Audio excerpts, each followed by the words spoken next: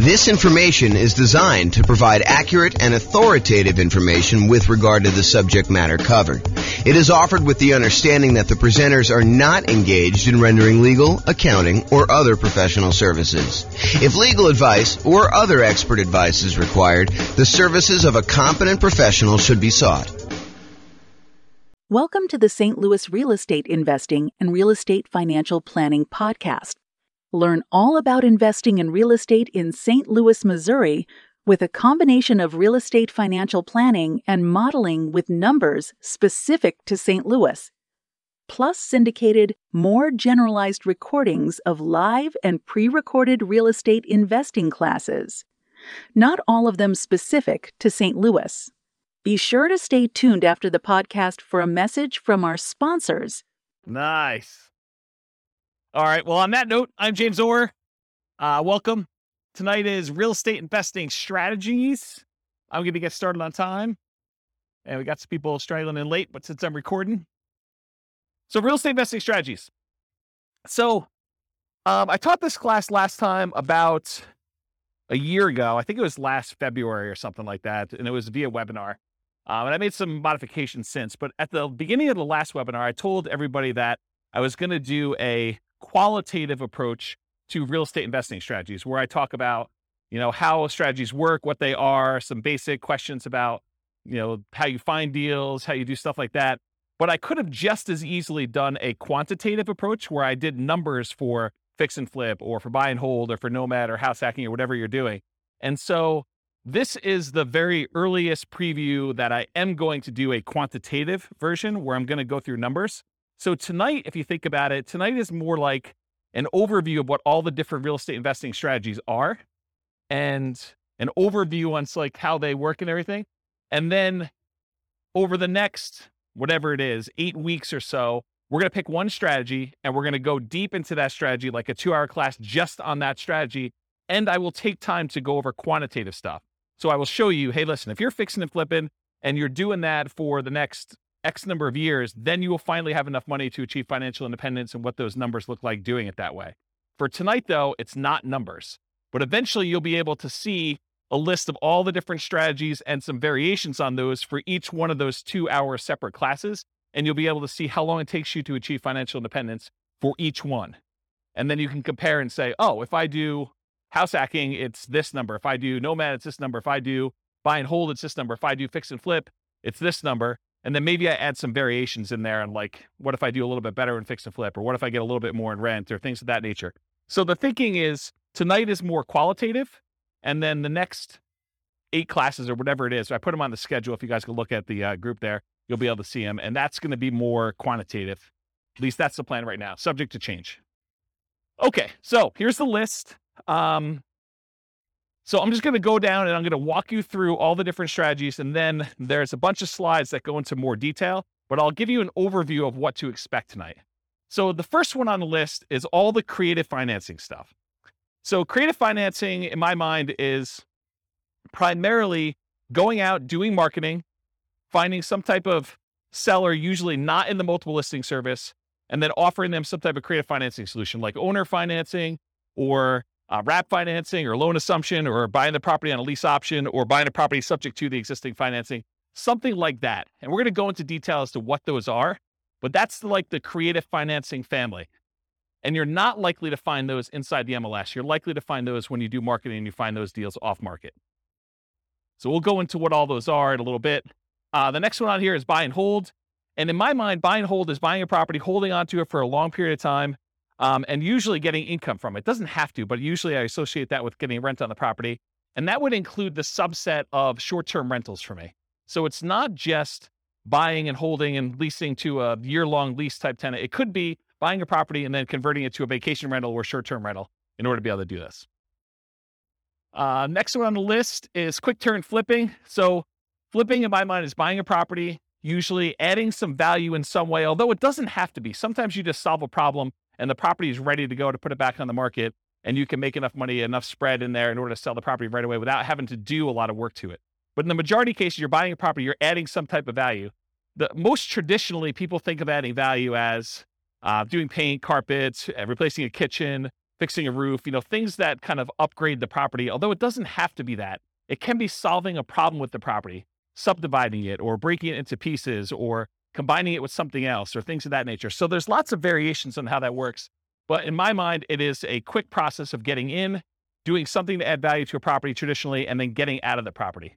But it also includes some subsets in here. So, and the last time I taught this class, I was missing some key ones in here. And actually, the ground lease I didn't have on there because it seems like a more unusual strategy, although in some markets, they do a lot of ground leasing. But anyway, I digress. So there were some that I was missing, and some of them that are missing are right here. So I added to my list since the last time, live-in flips, because some people actually ask me, so what about when you go buy a property that needs fix up, you move in, and you're doing the fix up over the next 6 months or a year or 2 years, whatever it takes in order to be able to then convert the property to a rental, or maybe you just fix it up and eventually resell it and buy another property. So live-in flips is also kind of a subset of quick turn or flipping. There's also an additional variation called the 2-year slow flips. The best way I can describe this one is, imagine for a minute you're a contractor or you're a custom home builder of some nature, and you're able to build properties and get a discount. And maybe you're able to build a property and be all in for 90 cents on the dollar. Well, you could go build a property for yourself, move into the property, live there. Traditionally, some people try to do this every 2 years, although I will tell you up front that that is not the optimal strategy. But some people will they'll move into a property that they built themselves. They'll live there for 2 years for the tax break. They're really trying to avoid having to pay capital gains by doing the living in a property 2 out of the last 5 years. Then they will go and sell the property. They'll take all the profit they made from the discount they got when building it, plus any appreciation and debt pay down that they have. And that's sort of like a 2-year slow flip is what I like to refer that as. And so there's some reasons to do that, but I will tell you, I've done math on this. I've done some modeling, and my math suggests that it is suboptimal to let taxes dictate waiting 2 years. That if you really can get a 10% discount on a property, you actually should sell, pay the capital gains tax, and actually move on to the next property, even if it's less than 2 years. That's what the math suggests you should do. But we can go talk about that when we do the deep dive on those. And then finally, I have partnership flips in here as well. Partnership flips, if you guys haven't heard of this concept, it's pretty interesting. Instead of having to go out and find a deeply discounted property that you're going to buy at a big enough discount to do all your holding costs and to do all the repairs and everything, and then to go resell the property, with a partnership flip, instead you go find a seller who doesn't want to do the work themselves, but they're willing to split the profit with you if you come in and you actually do all the work on the property and then you sell it together. So you don't even have to take ownership of the property. In that case, you just partner. You're almost like a general contractor that says, look, I'll go, hire my guys. I'll go do all the work. I will go, put up the money for the repairs and all this stuff. And then we will then share in the profit that we're going to make on the deal over a set price that we agreed to at the beginning. And so it's an interesting kind of sub fix and flip model to do it that way. Does that make sense? All right. So that's all the quick turn flipping ones. So Nomad, is there anyone here? Oh, I'll just do it for the recording anyway. So Nomad is the process of buying a property, usually as an owner occupant, usually with like a low down loan, like a 3.5% down or a 5% down loan. Sometimes you could do 0% down if you're doing VA or USDA. And you buy a property, you move into the property. You have to do it as an owner occupant in order to get those financing terms. But you move into the property, and according to the terms of the loan that you do, you are required to move into the property and live there for a year. So the lender requires you live in the property for a year. Once the year is up, you buy another property, you convert the last one to a rental property, and you acquire a new one that you move into. And so you can acquire, if you think about this, if you had 20% to put down on a property, by doing the Nomad strategy, you could actually buy 4 rentals for the same 20% down payment. So you do 5% down for the first one, 5% down for the second one, 5% down for the third one, 5% down for the fourth one. And now instead of having, whatever the property values are, if it's a $400,000 property, now instead of having one $400,000 rental that you put 20% down on, now you have $1.6 million, 4 times 400 worth of real estate that you have an asset base that's growing. You have 4 rentals that are all growing and going to eventually be paid off and you'll have cash flow on. So that's what the Nomad strategy is. And you could do this. You can repeat this for as many rentals as you want. There's no loan limit for owner occupant rentals. So you hear about sometimes, not being able to get more than 10 loans if you're going to be an investor before you have to go to some type of portfolio loan or some type of more unusual loan product. Well, with the Nomad strategy, since you're buying properties as an owner-occupant, there is no limit on the number of owner-occupant loans you could do. You can buy your 11th property as an owner-occupant, live there, and actually get a 5% down loan. So interesting that way. Then there's a whole bunch of sub versions of Nomad. There's Nomad by proxy. Nomad by proxy is when you have someone else go and Nomad for you. And actually, Dwayne kind of is one of the people that was suggesting we teach a class on this. But the idea is, let's say your grandparents want to move into the area because they want to be near your grandkids. Well, if you can convince your parents, the kids' grandparents, to actually Nomad on your behalf, maybe you even provide the down payment. They actually are the ones moving every year, and you're buying a new house. So it doesn't have to be you that moves into the properties. It could be a family member. It could be your kids. You could decide, hey, while you're in college for the next 4 years, you are going to move 4 times. And I'm going to help you with down payment, and I'm going to be a co-signer on the loan, but you're going to be the one living in the property. And so you can actually acquire 4 properties over 4 years without you being the one that moves using the Nomad by proxy strategy. Then you can also do Nomad where you house hack. So you move into a property, and maybe you rent out a room, or maybe you buy a duplex for the first one, or a triplex, or a fourplex, and you have roommates, or you have like housemates in the units next to you while you do this. And so Nomad with house hacking is combining the Nomad strategy where you're serially buying houses, sequentially buying them 1 a year, with another strategy of like house hacking. Nomad to short-term rental. This is a new one that a lot of people may have not seen before, but one of the challenges we're seeing, at least in our market here in Northern Colorado, and probably across the country, is this: prices have gone up so much and rents have gone up, but not quite as much as prices. And interest rates have risen such that it's getting harder and harder to cash flow on properties, especially when you're only putting 5% down. And so one of the solutions to that is to actually Nomad into a property, live there for a year, and maybe even during the year, you actually rent it out, vacation rental by owner, or Airbnb or something like that. Where you are buying the property and you're doing short-term rental in order to get some income on it. But then maybe after you move out, instead of converting it to a lease with a 1-year tenant, you can get a lot more income and net a lot more income if you convert it to short-term rentals. The challenge is you probably need to pick slightly different properties when you're nomading originally. You might not want to do, a property on the outskirt of town where we've been buying a lot of nomad properties lately. This might be one where you're willing to pay a small premium to have it more in town in a more walkable part of the area. And you pay a premium for that. So you want to make sure that you got your strategies right, but you could then convert those to more of a short-term rental after you nomad in the property. And that could help solve some of your cash flow problems until rents increase enough where it's no longer an issue. And then you could reduce your workload by not having to manage those short-term rentals and convert them to long-term rentals. So does that make sense?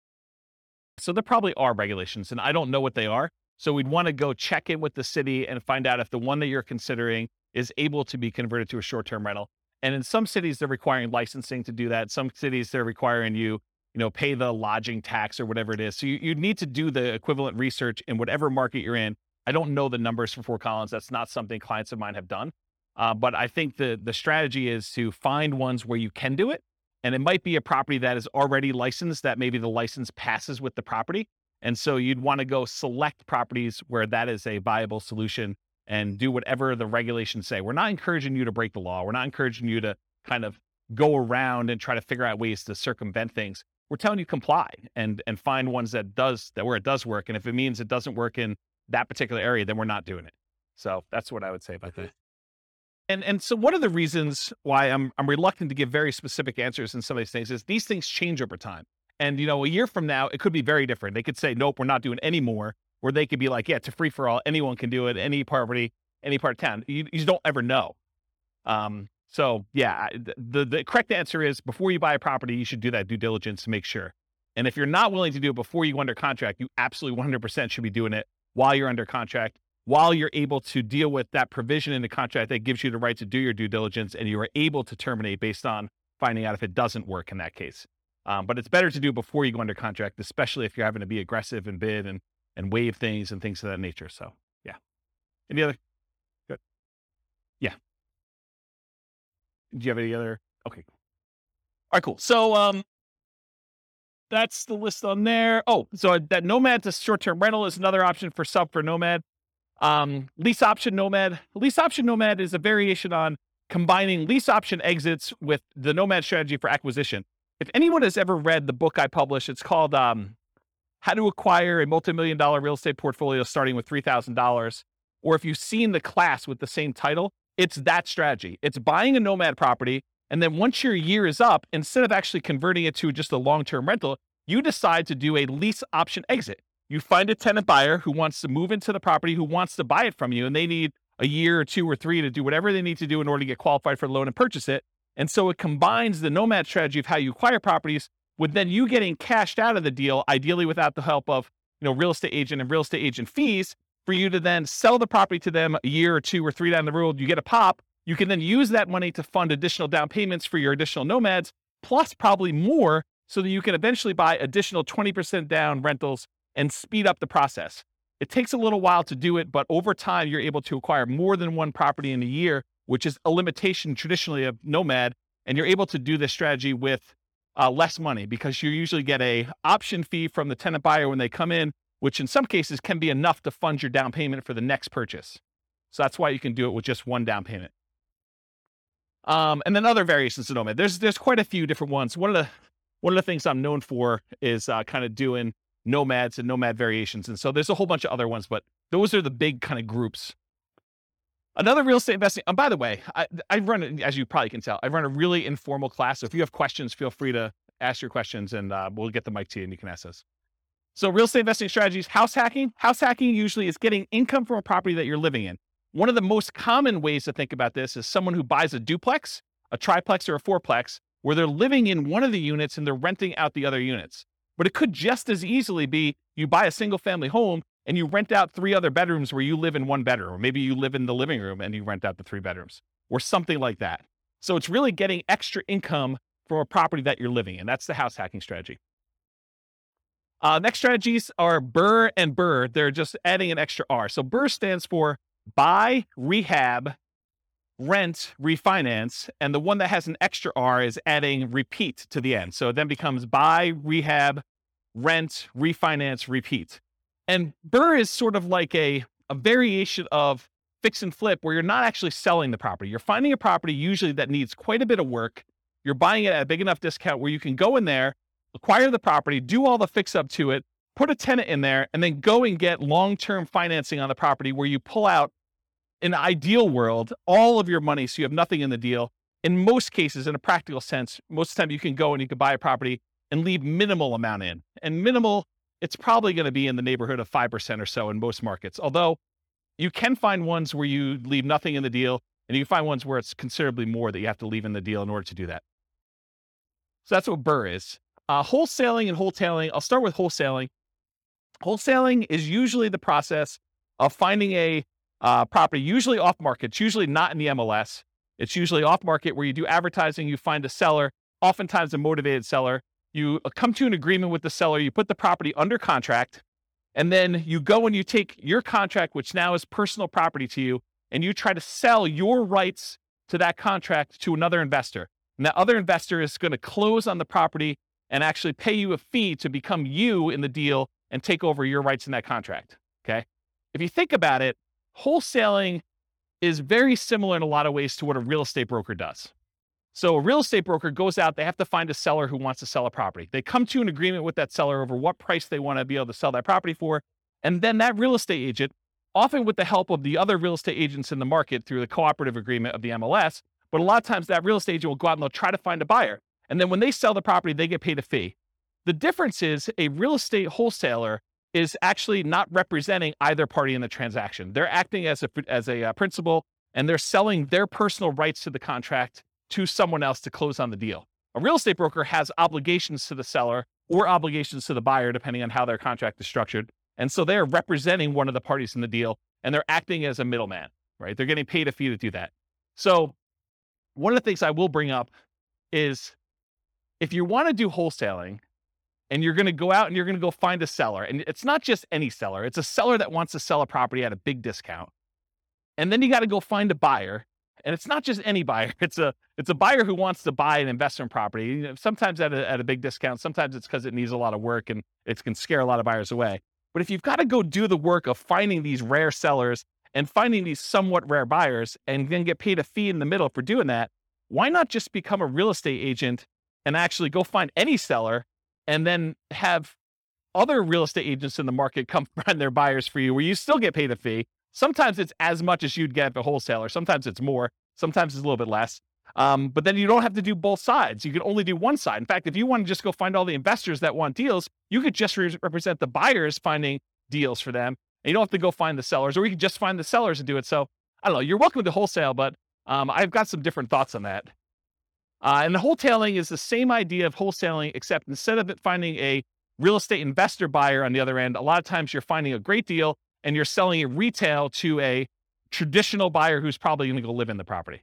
And so wholetailing is like wholesaling, except you're selling it to a retail buyer. Any questions on any of this? I'm going really fast because I know that I've got a lot of ground to cover. So if I'm confusing anybody, I know some people in this room could teach this class, but I know there's other people that I don't know. And so I don't know what your level of experience is. So if you got questions, let me know. Okay. All right. Options and option auction. So you can go and acquire an option to buy a property. This is not lease optioning where you're leasing the property and you have the rights to buy it. This is just the option where it says, hey, look, I want to be able to buy your property for you for a specific price sometime before a specific date. And so you get the rights to be able to acquire property at a pre-agreed upon price for a specific period of time, often for some money. And so the example I like to use, which is an easy one to understand, although most of them are not this clear cut, but imagine for a minute, you think, or you know that Walmart is coming to town, and you know of a property that the person who owns it does not know about Walmart, and it's not imminent. Walmart may come to town in the next 3 to 5 years, okay? So they're like, hey, look, my property is worth $200,000. You come to them and you say, look, I'll give you $500 for the rights to be able to buy your property for $300,000, $100,000 more than what it's worth today, anytime in the next 5 years. I give you $500 today, and I'll be able to buy it for $300,000. And they think to themselves, it's only worth $200,000 today. This guy wants to give me money to be able to buy it for $300,000. Even if they bought it for $300,000, that's a deal. I would take that. And so they think to themselves, $500, that's free money to me. And they sign an option agreement. Well, 3 years later, Walmart comes into town and you're the holdout. The lot that they want, the corner that they want in town is the one that Walmart wants to build on. And Walmart's coming in and say, look, what's it going to take? And you know that they'll buy it for $400,000.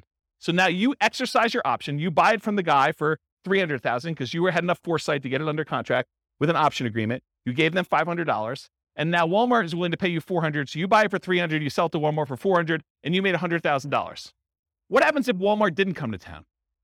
Well, you're out $500. Okay. So that's the idea behind an option. Now there's a variation to this. It's the option auction strategy. This is another cash flow strategy if you're looking to make money in the short term. So the idea is you go out, you do marketing, you find some type of seller who's somewhat motivated. You come to an agreement on terms for a price that you have an option to buy the property from them for. You get your option in place with the seller.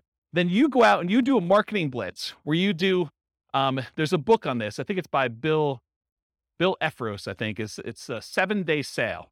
And the idea is you go and you do a marketing blitz for a week or a weekend, and you basically have everyone come through an open house. And then on Sunday night, you ask people who is interested in bidding on this property, and you run an auction in order to sell that property to the highest bidder via, round robin telephone that evening. So basically you call up the first guy, says, the bidding is going to start at $200,000. And it's usually below market where you started at. Would you like to bid $200,000? They're like, yes, great. You call the next guy in the list. Would you like to bid $205,000?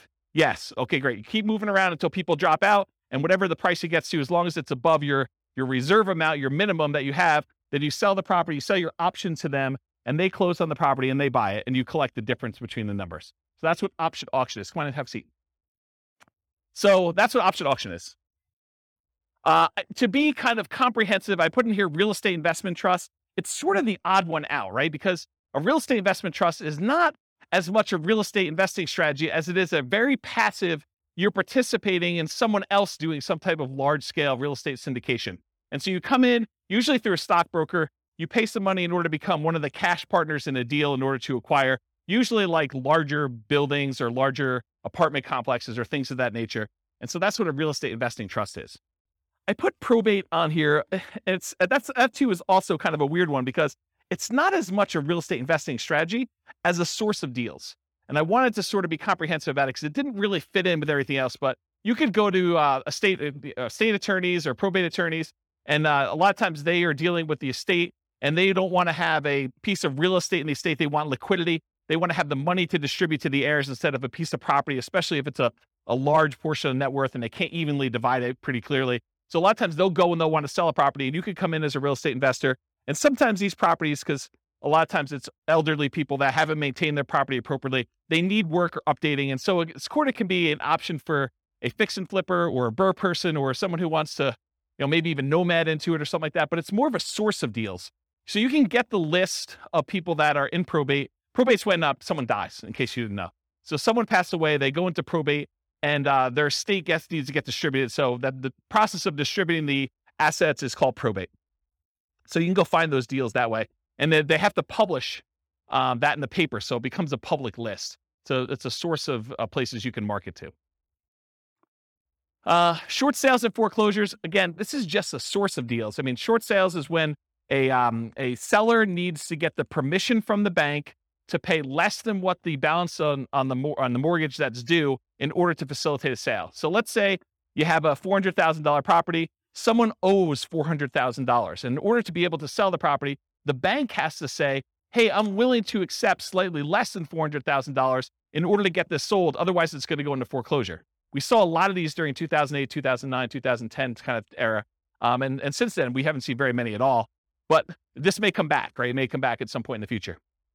So really, that's a strategy where you go and they're usually listed inside the multiple listing service because the real estate agent is usually listing it for the seller, and the seller has gotten permission or will get permission from the bank to accept less than what's owed in order to let a sale go through. And so that's a way to get properties that way.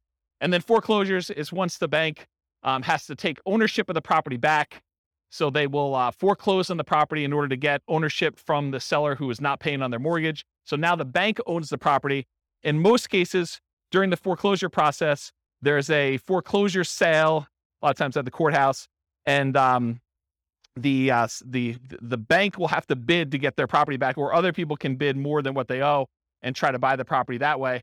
But if the other people don't bid it up, then the bank actually forecloses. They take ownership of the property, and then they usually turn around and list it in the MLS as a foreclosure. It's a bank-owned foreclosure inside the MLS, and then real estate investors or anyone can go in there and buy those properties from the MLS, but they're bank-owned. So I think I covered all those. So tax liens and tax deeds. So you could go, if you don't pay your property taxes, the county wants the money that you would otherwise have from property taxes in order to be able to do their good work, do their roads and schools and all that other stuff. So what they often will do is they'll say, hey, if you're an investor, you can come in and you can pay the property taxes on behalf of Johnny Seller or Johnny Homeowner. Johnny Homeowner hasn't paid the property taxes, so you as the investor come in, you pay the taxes on behalf of Johnny Homeowner to the city or the county, and then Johnny Homeowner needs to actually pay you the taxes back plus an interest rate. If they don't pay you that interest for a certain period of time, and it varies depending on county and state, but if they don't pay you that amount of money for a period of time, then you can go and you can actually foreclose on the taxes that you paid because they're lienable. And so that basically you can foreclose on the property and get ownership of the property for fronting the taxes for Johnny. Now, in most cases, Johnny has an escrow statement through the mortgage company, and the mortgage company is going to probably pay those taxes because if you go foreclose on it, it wipes out the mortgage in a lot of cases. And so the mortgage company wants to protect its security interest in the property, and they're going to make it whole and pay the fees on top of that. And they're just going to go ahead and add it to what Johnny owes in some form or another. So it's hard to get ownership of the property, although it does happen, especially with free and clear properties. And about 1/3 of all the properties in the United States are free and clear. They do not have a mortgage at all. But if that person doesn't pay their property taxes, and the county is trying to notify them, so it's not like a secret that these things are happening. But if you go and you pay that, then you have a chance of getting your money back plus interest or ownership of the property if you foreclose on that property. Does that make sense? And tax deeds, in some counties or states, there are properties where it's already past the period of time where you can foreclose. You can literally go into the tax office, say, what tax liens or tax deeds or stuff that you have on hand, and you can go and say, okay, I want one that is already past the period of time, and I can initiate foreclosure proceedings right away. And so there's a way to do that where you kind of do it. And these have become much more popular. There was a time when this was sort of like a hidden secret for people, but at this point, it's pretty well publicized and pretty well known. Any questions on this? You guys know about all these? Is this like me? Okay, this is like all new information for everybody. Okay, and then finally on my list, partnership/syndication, which I sort of think of in some of the same ways. So when you have a partnership, I like to break down when you do real estate partnerships into 3 roles. There's like the deal maker/syndicator. That's like one role, and that's the person who goes out there, they find the deal, then they're the ones going out and finding the money. They're the ones going out finding the financing, and they're going to oversee the work, and they're going to oversee the project and do it. That's the deal maker syndicator role. Then there's the money partner role. Those are the people that they invest in the deal. They bring the money to the table, but a lot of times they're not doing the work. And then there's the loan partner, someone who is able to go qualify for a loan and pledge their, their good credit and their assets for making sure the loan gets paid. And so those are the 3 roles. So that's kind of what I'll have to say about partnership syndications for now. Any questions on these before I move on to more detail? Yeah. You want to do the mic? Thanks, Rob. So in today's Is it on? Yeah, So in today's crazy market, yes. Which one of these strategies is usable right now? Yep. And then when the market turns, which one of these strategies would be good to implement? Really, really good question. And it depends. So it's more nuanced than that. Part of it depends on what you want to do. Like for me, I'm not looking to generate income. So I can eliminate a whole bunch of the income generating ones right away. I don't want to do the labor of fix and flips. I don't want to go out there and do all that work. I definitely don't want to go do wholesaling, right? So even though those strategies could be good strategies now, which right now, they're probably not because the market's so hot, but they could be good strategies, especially as the market transitions. I'm not willing to do those. So part of it is personal preference and what you're looking to get out of it and what you're looking to do. So that's one of their kind of selection criteria. Like as far as like market dynamics go right now, when you have a fast appreciating market, maybe you have a market where you don't know if it's going to continue to appreciate very rapidly because there's some signs that there's high inflation on the horizon, although the Fed just raised interest rates today, 0.5%. And so maybe that'll curb some inflation and suppress some appreciation that we're seeing.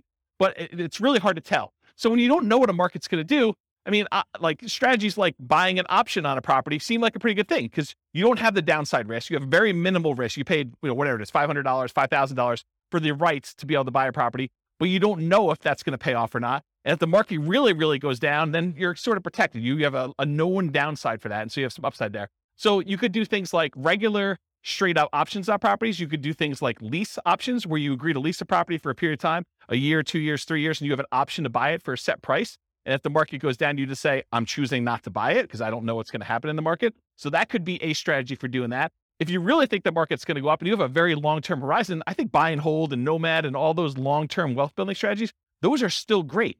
And even with interest rates where they are, what's great about interest rates, and we've been in such a low interest rate environment for so long that my thoughts are you lock in an interest rate, and even though you think to yourself, 5%, that's probably what you're going to get, maybe 5.5 or so on a investor loan right now, that seems really high to what it was 6 months ago or a year ago or whatever it is.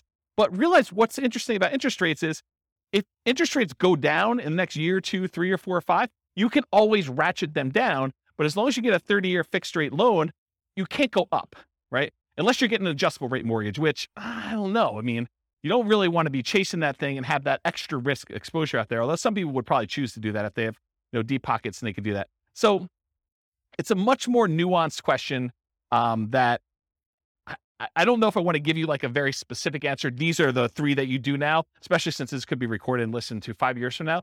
But you need to sort of think about, and that's what I'll probably do in the subsequent classes. I'll say, these are good strategies in these types of markets so that you can then go look back and say, oh, I'm in this market. This is what I should be doing, or this is what I shouldn't be doing, or I have very low risk tolerance. I want to do these strategies, or I need cash. So it doesn't matter. I'm going to be doing flips or option auction or whatever else you're going to do for money today, wholesaling, things like that. So I don't know, is that sort of, did I avoid your question tactfully enough where you felt like you got something, but like I didn't actually answer it? Did I do a good job of that? That's good. He's working. Looking at other investors, they say, oh, in this kind of market, you want to, it's like conserving.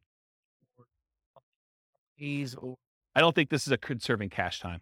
I think in periods of high inflation, anyone who's holding cash is losing ground.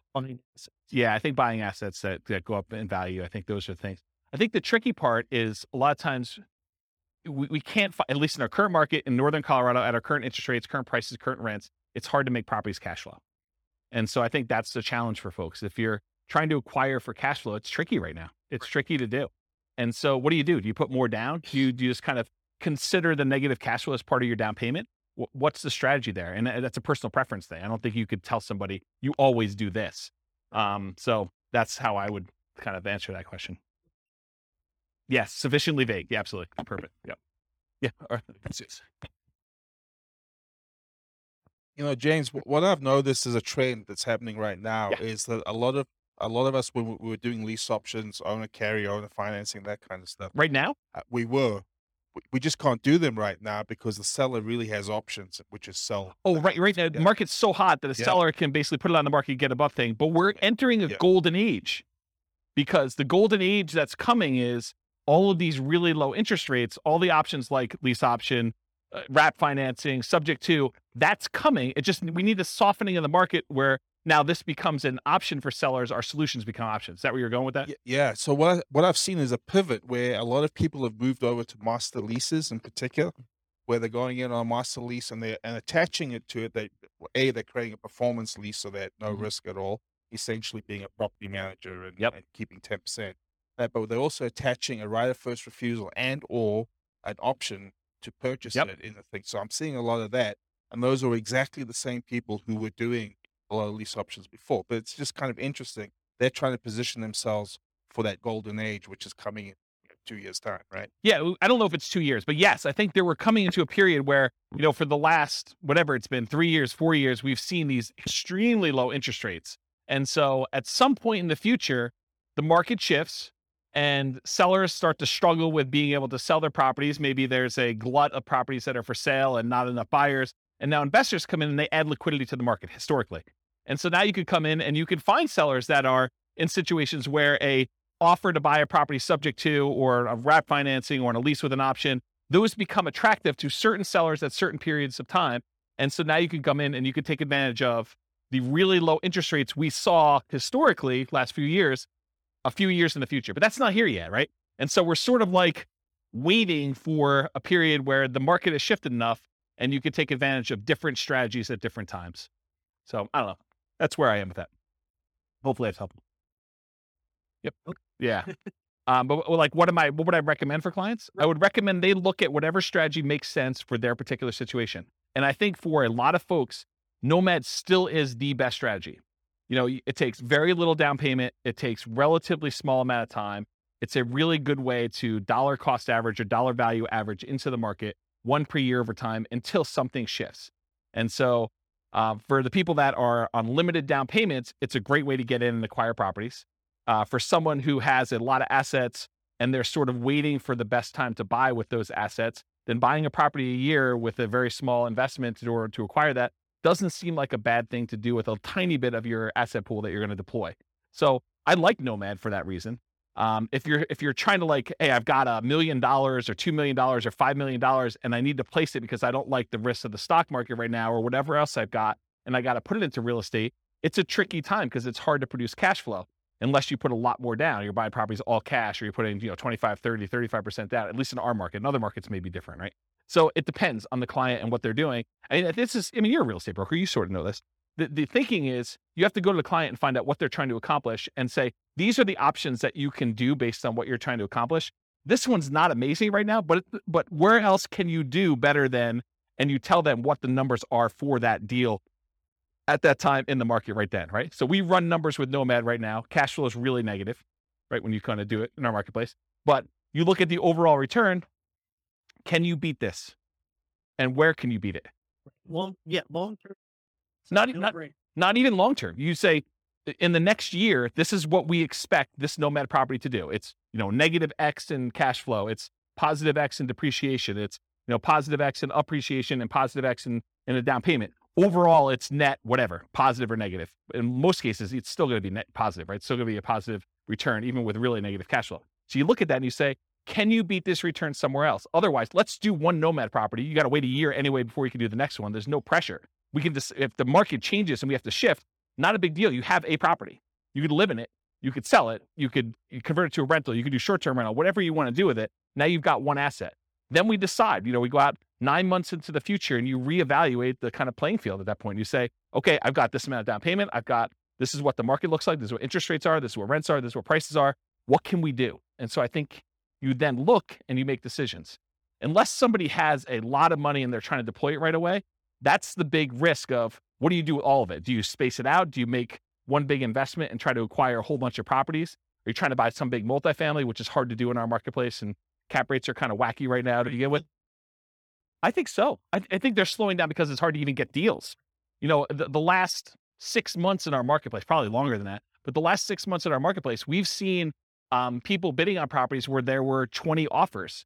And it's hard to do 5% down for Nomad and make up 10% additional in price as a down payment. Now you're at 15% down, right? I'm rounding, but it's more than the 5% down. So it's hard to do that in this marketplace. If we see some slowing down where it's more reasonable, where you have 1 or 2 offers on a property, or you're buying new construction where there's not a bidding war or something like that, that's a much more reasonable thing for a Nomad to do, come in and do it, even with the negative cash flow in a lot of cases. So there was a class we did, it might have been one of the last classes I did before I kind of stopped doing classes. It was called, Is Nomad Dead? And that was a discussion about this, because there was a class where it was a discussion about, when I first started teaching Nomad, it was whatever it was, $250,000 properties. And now the same properties in the same neighborhood that my clients were buying for $250 were now like $420 or something like that. So, and the rents hadn't gone up that much. They'd gone up, but not quite that much. So we ran the numbers of then versus today. And I showed them the difference of what it was like buying Nomad in the golden age, which it really wasn't a golden age. It was just whatever the market was at the time. And then what it was then. And I said, okay, so here are the numbers back then. Yeah, they're not as good as they are today, but can you beat this somewhere else? If so, go do that, right? I don't have any preference. But if you can't beat that, this seems like a good thing to invest in. And then you can go and make the decision. And I think that's a good way to look at it all the time. Every time you make a decision about Nomad, you're like, okay, this is what it looks like if I could buy today. Should I do that? Or can I do something else? Can I go buy Dogecoin, or can I go buy GameStop, or go buy Twitter, or that, Activision Blizzard, with their acquisition or whatever they're doing. Some of this opportunity where you think, okay, well, I could do better than Nomad. Well, then do that. Okay. Which I think maybe just put it on. I don't even think you can decide that, right? That's your choice. But I don't think that's something I would recommend. And there is a number at which someone's like, I can't swallow X dollars negative money. Good discussion. All right. If we go over, it's all you though. Okay, here we go. Because that was slide 1 of 100. All right, here we go. So I wanted to start this early, but I wanted to give you the content of the class first before we got here. So get rich quick versus get rich slow. In general, if you're thinking about, okay, I want to get involved in investing in real estate, there's a need for you to put food on the table, to put gas in the car, to kind of pay for health insurance, whatever you're doing. So you need money to live on. So you need a way to generate income to live on while you build wealth in some form or another. If you have enough assets to acquire properties to generate that income, that's great. Most folks do not, though. They're not coming in with $5 million that they can deploy and buy a whole bunch of rentals and generate cash flow to live on if they're going to do that. So that means you need either one of 2 options. You either need to get a job that provides income to live on, and maybe take some of the capital from that job and deploy it into real estate to then use the real estate to build wealth over time. Or you need to become a real estate entrepreneur and generate income through entrepreneurial activities in the real estate industry. This is essentially starting a real estate business, doing the strategies that are most likely to generate very short-term money, which is really just a job in the real estate field. So jobs in the real estate field look a lot like wholesaling, wholetailing, fix and flip, real estate brokerage, things like that generate money that you could put food on the table in a very reasonable amount of time. Okay. So those are the equivalent of getting a job. So if you're like, I have a job and I could provide food to live on. Now I'm going to use some of that money to go buy Nomad or Burr or, a property to live in or buy and hold or whatever we're doing here.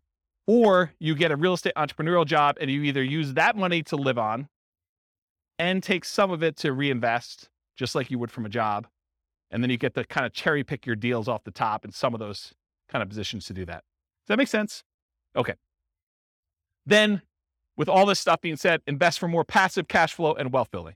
So remember, the idea for a lot of folks is to achieve financial independence where their assets are providing enough income where they can support them in the lifestyle that they desire. And one of the ways to get there is cash flow from real estate or money invested in some type of asset, stocks or bonds or something else that is throwing off, some capital growth and or dividends or some type of money coming out there. And a lot of times the asset base you're using some type of like 4% rule or 3% safe withdrawal rate or something like that in order to generate some money from that or the money from the real estate. And I'll throw it in there just to be complete, or passive income from like Social Security, annuities, or pension. So those are really the three sources of money for achieving financial independence. Any questions on this? No way I'm getting through this 2 hours. Okay.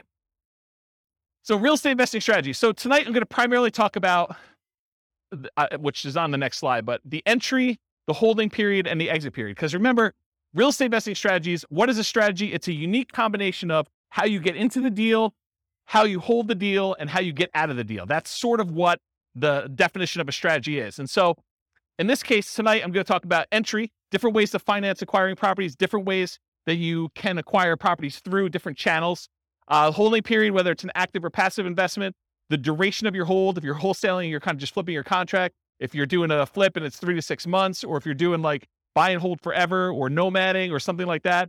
And then exiting, your exit financing, how you're getting out of the deal, how someone's going to cash you out, and then the channel for exiting, how you're going to exit the property or get rid of the deal. And so those are the ones I'm primarily going to talk about. For the sake of time and breath, we'll focus primarily on those. I'm not going to talk about all these secondary categorizations. I started putting together a database of all the strategies and then classifying them to a whole bunch of different criteria. And I'll just quickly run through this criteria, but that's really what it is. And a lot of the secondary criteria is what we're going to cover when we do the individual classes. So I'll do a whole class on just buy and hold. I'll do a whole class on fix and flip. I'll do a whole class on nomad. And then I'll cover a lot of these secondary ones. So how much money is really required for them? What's the credit score required? What's the investing style? Are you an investor where you're actually deploying money and expecting to get a return? Or are you an entrepreneur where you're actually doing work in order to generate money through work? What's the stability? Is it passively stable or is it actively stable? Do you have a balloon on a property, which is more of an active stability? If you leave that thing alone, it could blow up on you. Where a passive stability is, if you don't do anything, it's sort of safe. It just kind of hums along and does its own thing. How scalable is it? Is this something that it's going to be really hard for you to scale up and do bigger size? Or is this something that is super easy to scale? What skills are required? This reminds me, the skills. One of the things I started doing when I was making this database of real estate investing strategies is I was going to make a list of, and you tell me if this is a good idea. This is why I want to do these live. You tell me if this is a good idea. So I'm going to make a list of all the different things you need to do in all the different strategies. So analyze deals as an example, raise money as one example, hire a property manager, manage a property manager, like all the different kind of like big category things you need to do for every single strategy. And then maybe what I do is I write software that gives you an assessment where you say on a scale of 1 to 5, how good are you at doing all these different skills? And then certain skills apply to more than one strategy. I can sort of give you like a measure of which strategies are better for you based on the skills that you tell me you're good at. And I give you almost like an assessment for becoming a real estate investor. You tell me what you're good at, what you like doing, and I spit back out to you and say, well, these are the strategies based on what you tell me you're good at that you should consider doing. Is that a good idea or a bad idea? Oh, you have questions? That's a great idea.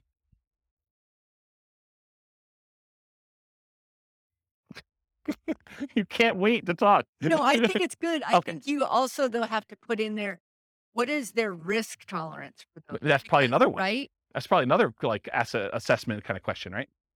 Right. Yeah, like how much money are you willing to risk? How well do you sleep at night knowing that things can go bad? What's your variance tolerance? Yeah, things like that. Yeah. Good point. So skills required, sales, analysis, property management as some examples. What's your risk exposure rating? Like how risky is the strategy overall? What's your profit timing? Is it cash now, cash flow, wealth building? What kind of subgroups you would direct market to? Probate being an example, high equity being another example, low equity being another example. What are the best markets? I think this is to your question more up, like where you're talking about, is this a soft market strategy? Is this a hot market strategy? Availability, like, are these like really rare deals? Are you very likely to not find any? Or is this like something you can go out and you can buy today? And then can you invest using retirement accounts? Kind of another one on there. So those are like my secondary criteria. We're not going to talk a lot about those tonight. It's primarily going to be this primary categorization. All right. So here's a visual. There's no way I'm going to get through this. Here's a visual of the three different things. So the entry, the holding period, and the exit. The channel and financing for both the entry and the exit, and then the holding period, whether it's active or passive, and the duration for that. Okay. Gonna be great. All right, so buying, acquiring, entry into real estate market consists of two major considerations: the channel, the source of where you can find those deals, and then how do you finance it? All right, financing when buying. So these are the lists of all the different ways to kind of finance or fund the acquisition of a particular strategy. So cash, it's a really obvious one. You want to go buy a property, you put up all the cash, you go buy it. But there's also cash equivalents. There's things like, I want to go do fix and flip and I have a free and clear property. Instead of actually selling my free and clear property, I could go put a home equity line of credit on that property and then only pull the money out that I need in order to fund the acquisition of my fix and flip. And so that's sort of like a quasi cash equivalent, because it looks like cash, but you had to borrow money from yourself in order to be able to do that. Or if you have $1 million invested in the stocks and you want to use a margin account, you can go borrow up to 50% of your stock holdings and use that money in order to acquire the deal. Yeah, you're adding some leverage or risk into it, but that's the idea behind cash equivalent. Traditional owner-occupant loans, this is usually for stuff like house hacking or Nomad or things like that. You can get 0% down VA or USDA loans in order to acquire properties as an owner-occupant. You can do 3.5% down loans to buy single-family homes, duplexes, triplexes, or fourplexes as an owner-occupant, and you can do 5% down conventional financing in order to acquire these properties. And everything except for the 0% down VA has PMI. If you put less than 20% down, VA instead has a funding fee, sort of like a prepaid fee you pay up front that takes care of the insurance risk that VA has for putting less than 20% down. So those are kind of the traditional owner-occupant type loans. You could do 20% down or more, then you don't have PMI anymore, but most investors are probably going to not opt to do that. Traditional non-owner-occupant loans, that's usually 20% down. A lot of times we will move to 25% down because the interest rate is so much better, moving to 25% down. And the cash flow improves a little bit because you're borrowing a little bit less. So a lot of times you'll do that. There are 15, as of right now, there are 15% down non-owner-occupant loans you can get. They usually have PMI associated with them. And depending on what you're going for, you're trying to make more of an appreciation play or you're making more of a cash flow play, you would choose those loans based on what you're trying to do there, in my opinion. Creative financing, we talked a little bit about these. I'll go into detail a little later, but there's owner financing. That's when the owner of the property acts like the bank. They allow you to make monthly payments to them in order to buy the property. There's wrap financing, where the owner of the property has a loan in place that they have with a bank or something like that. And they're saying, hey, look, I owe $50,000 on this property, but you want to buy it from me for $400,000. So I'll tell you what I'll do. I will offer you owner financing, but we have to make part of the payment go to the $50,000 underlying loan. So I'm going to wrap the $50,000 loan. You're going to make a payment to me for $1,500 a month, and $300 of that I'm going to pay to the underlying $50,000 mortgage on the property. So they've wrapped their own loan and they've offered you the ability to do that. So that's an example of wrap financing. Loan assumption is when you formally go to a bank and you formally assume the loan. You qualify in a lot of cases to assume the loan. They make sure that the loan gets switched to your name. You are now formally responsible. That loan shows up on your credit report. That's what loan assumption is. Then the next one is all the rent-to-own family. That's rent-to-own, lease option, lease purchase. Those are the rent-to-own type things. That's another way to acquire properties. Agreement for deed. This is like when you buy your car, you don't technically own your car until after you paid off the loan that you have from the bank. And so this is sort of like the car loan version of buying a house. You have a contract in place, you make monthly payments on that contract, and then when you made all the payments on that contract, then and only then the seller actually provides you a deed to the property that says you own it. Okay. And then subject to. Subject to is where you actually transfer, the seller deeds you the property. You now are the owner of the property because deed signifies ownership. So the seller deeds you the property, but you do not pay off the mortgage. You just start sending in payments to the bank on that underlying mortgage. You do not go to the lender and say, I would like to formally assume that loan. You basically just say, seller has deeded me the property. I'm making payments on the seller's old mortgage, and you're not paying it off until it's paid off through its normal payment process or you sell it. Okay? So that's the difference between subject to and loan assumption. You can partner on a deal. The partner can do any of these, right? They can go get cash. They can do traditional non-owner occupied financing, or maybe they do something else. No financing required. So in some cases, like when you're wholesaling, you may not need financing. You're actually getting a property under contract and you're selling the rights to your contract. So you may not need financing on it at all. Hard money. A lot of times if you're buying a fix and flip property, you will go get a professional lender who's used to lending on properties that need fix up. And a lot of times they'll do, 70% loan to value or 80% loan to value, or 65% loan to value. A lot of times there'll be points. A point is a percentage of the loan amount that you're taking that you pay as a fee up front in order to get the loan. And then there's an interest rate, usually 8, 9, 10, 12, 15, 20%, depending on what the interest rate at the time is and how good you are negotiating and their programs and things of that nature. So that's what hard money is. There's also a version of hard money where if you're wholesaling a deal and for some reason you're unable or unwilling to assign your contract to someone else, you can go and say, I want transactional funding. It's also called dough for a day, where you go to the title company and there's a lender that provides you money in order to close on your deal.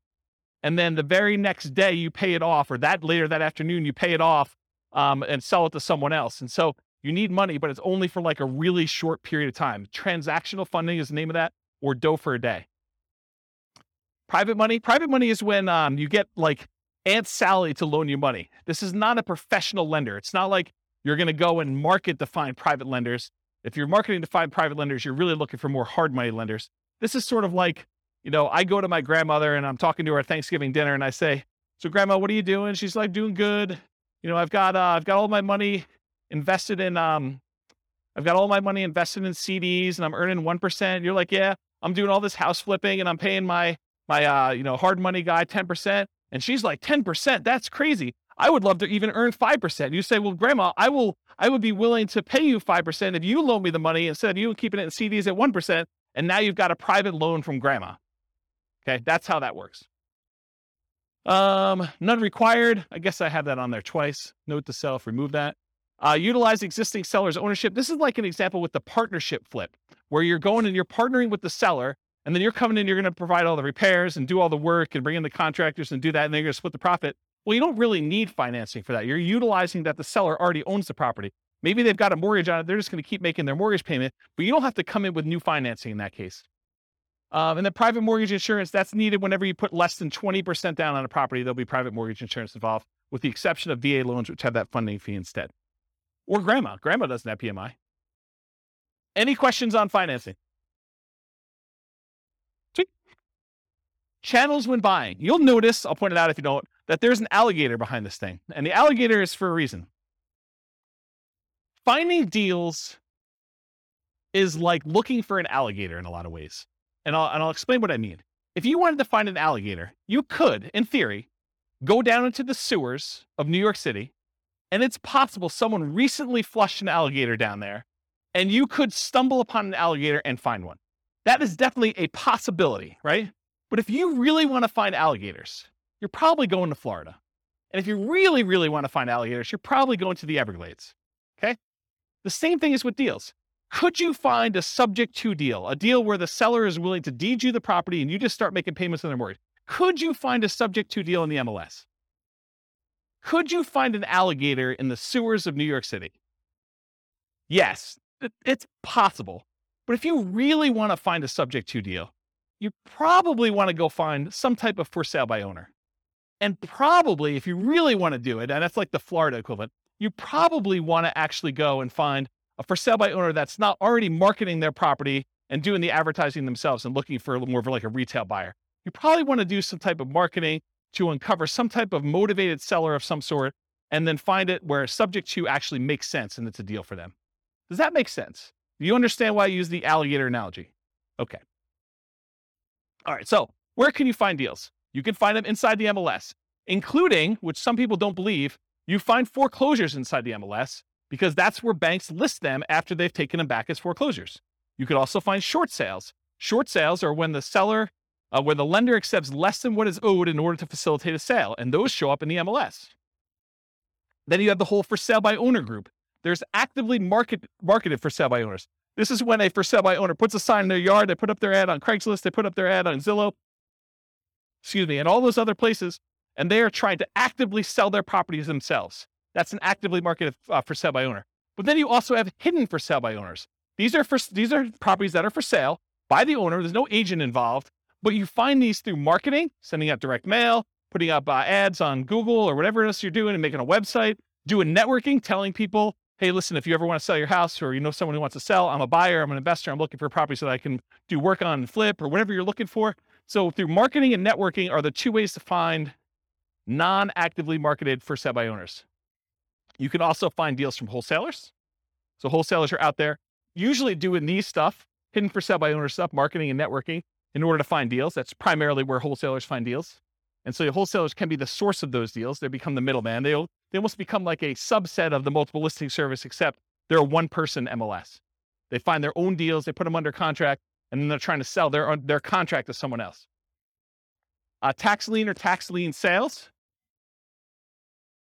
Auctions. So when a property is delinquent enough, the bank will start the foreclosure process, and then they will have an auction to bid on basically what they owe on the property or what someone else is willing to bid in order to buy the property. And so there's foreclosure auctions. There's also IRS and other government auctions, like a DEA auction. So if a house gets seized for, I don't know, before it was, growing weed, I mean, you could have your house seized. I mean, until it federally becomes legal, technically could be seized by the DEA for that. Or you don't pay your taxes and the IRS decides to seize your property and they offer it on auction. So you can do those types of auctions in order to find some properties. But, I remember before I was telling you about like how accessible are deals, like what's the commonality, how available are they? It's a relatively small list, right? I mean, it's not like you've got MLS sized number of properties going through IRS sales or DEA sales, right? Makes sense? Russian yachts. There's a whole bunch of Russian yachts for sale right now. Stockbrokers, you can use those to acquire REITs, real estate investment trusts. Syndicators, someone who's going to go and put together a syndication. They're going to buy a big apartment complex and they want to sell their, shares of their syndication to you. And then REO is real estate owned by banks. So in some cases, some banks, they may take back a portfolio of properties and instead of listing them in MLS, they may actually fish it out to their real estate investor clients first. And so any properties owned by the bank, real estate owned, could also be offered directly from the bank in that case. Any questions on this? Sweet. Making up time. All right, so that was the entry stuff. Now we're going to talk about holding. So you have two groups, active or passive, and then duration. So active or passive, you're actively adding value, like doing a fix and flip. And is the property vacant or is it owner occupant? Are you doing like a fix and flip where it's a property that's vacant, you're doing work on it, or is it like a live-in flip that you're doing over the next 6 months or year or 2 years or whatever you're doing? Those are kind of the two ways to think about it. Active income, rent. It may or may not choose to actively do things to add value during this period. It's up to you as to whether or not you want to. And that's receiving rent. That's the active process of receiving rent on a property. Or owner financing, where you actually sell the property and you're collecting money from the property that way. And then passive, whether you're not really directly involved, you've made an investment, like you've invested in a syndication or you invested in a real estate investment trust, and you've just got your money out there. You're not really doing anything at all. Reminder to self, I need to add making hard money loans as sort of like a tangential real estate investing strategy, because I think a lot of investors aspire to become hard money lenders. So I should probably make a note to add that. Duration. Just contract. Are you wholesaling a deal? You're going to go under contract. You're going to sell your contract. The only period of time that you're actually kind of even quasi owning, you don't really own, but you have equitable title in the property when you own when you have the contract on it. So that's sort of like just the contract period for wholesaling. Forever. You're going to buy and you're going to hold. You're never selling that thing. Or everything in between. I'm going to hold it for 6 months. I'm going to hold it for a year. I'm going to hold it for 3 years. I'm going to do lease option exit whenever the tenant buyer cashes me out. Whatever that is for you. Any questions on holding? Am I going too fast? I feel like I'm like flying. I feel like, what's that guy in the Top Gun movies where he's doing his jets thing? All right, pause for beverage. Not a lot of notes, huh? Nothing I told you is new, huh? All right, financing when selling. Traditional financing, you'll notice there's some on here that are like, that were in the other one that are not out when you sell because you're not really using those. Although it's possible, I guess someone could come in and do, private loan or whatever it is. Yeah. So traditional financing when selling, cash, it looks like cash to you. That's what my cash note is. So if someone comes in with a loan, it doesn't matter if they got a traditional loan. The title company is going to give you a check. It's going to look like cash.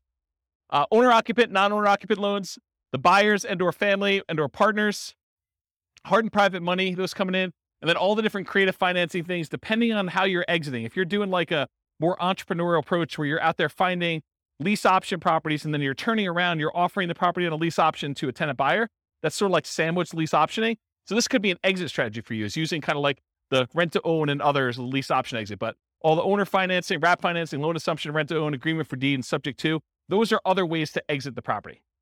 Okay. Channels when selling, you can hold it forever, so you don't ever sell it at all. You can sell through others. For example, multiple listing service, real estate brokers, or wholesalers. If you want to be the person that provides the deal, the wholesaler, you can do that.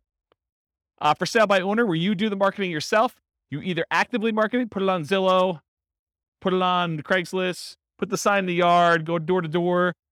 You could be a hidden for sale by owner where you don't even know that your property is for sale. Someone comes to you and they want to buy it. You have an unsolicited offer.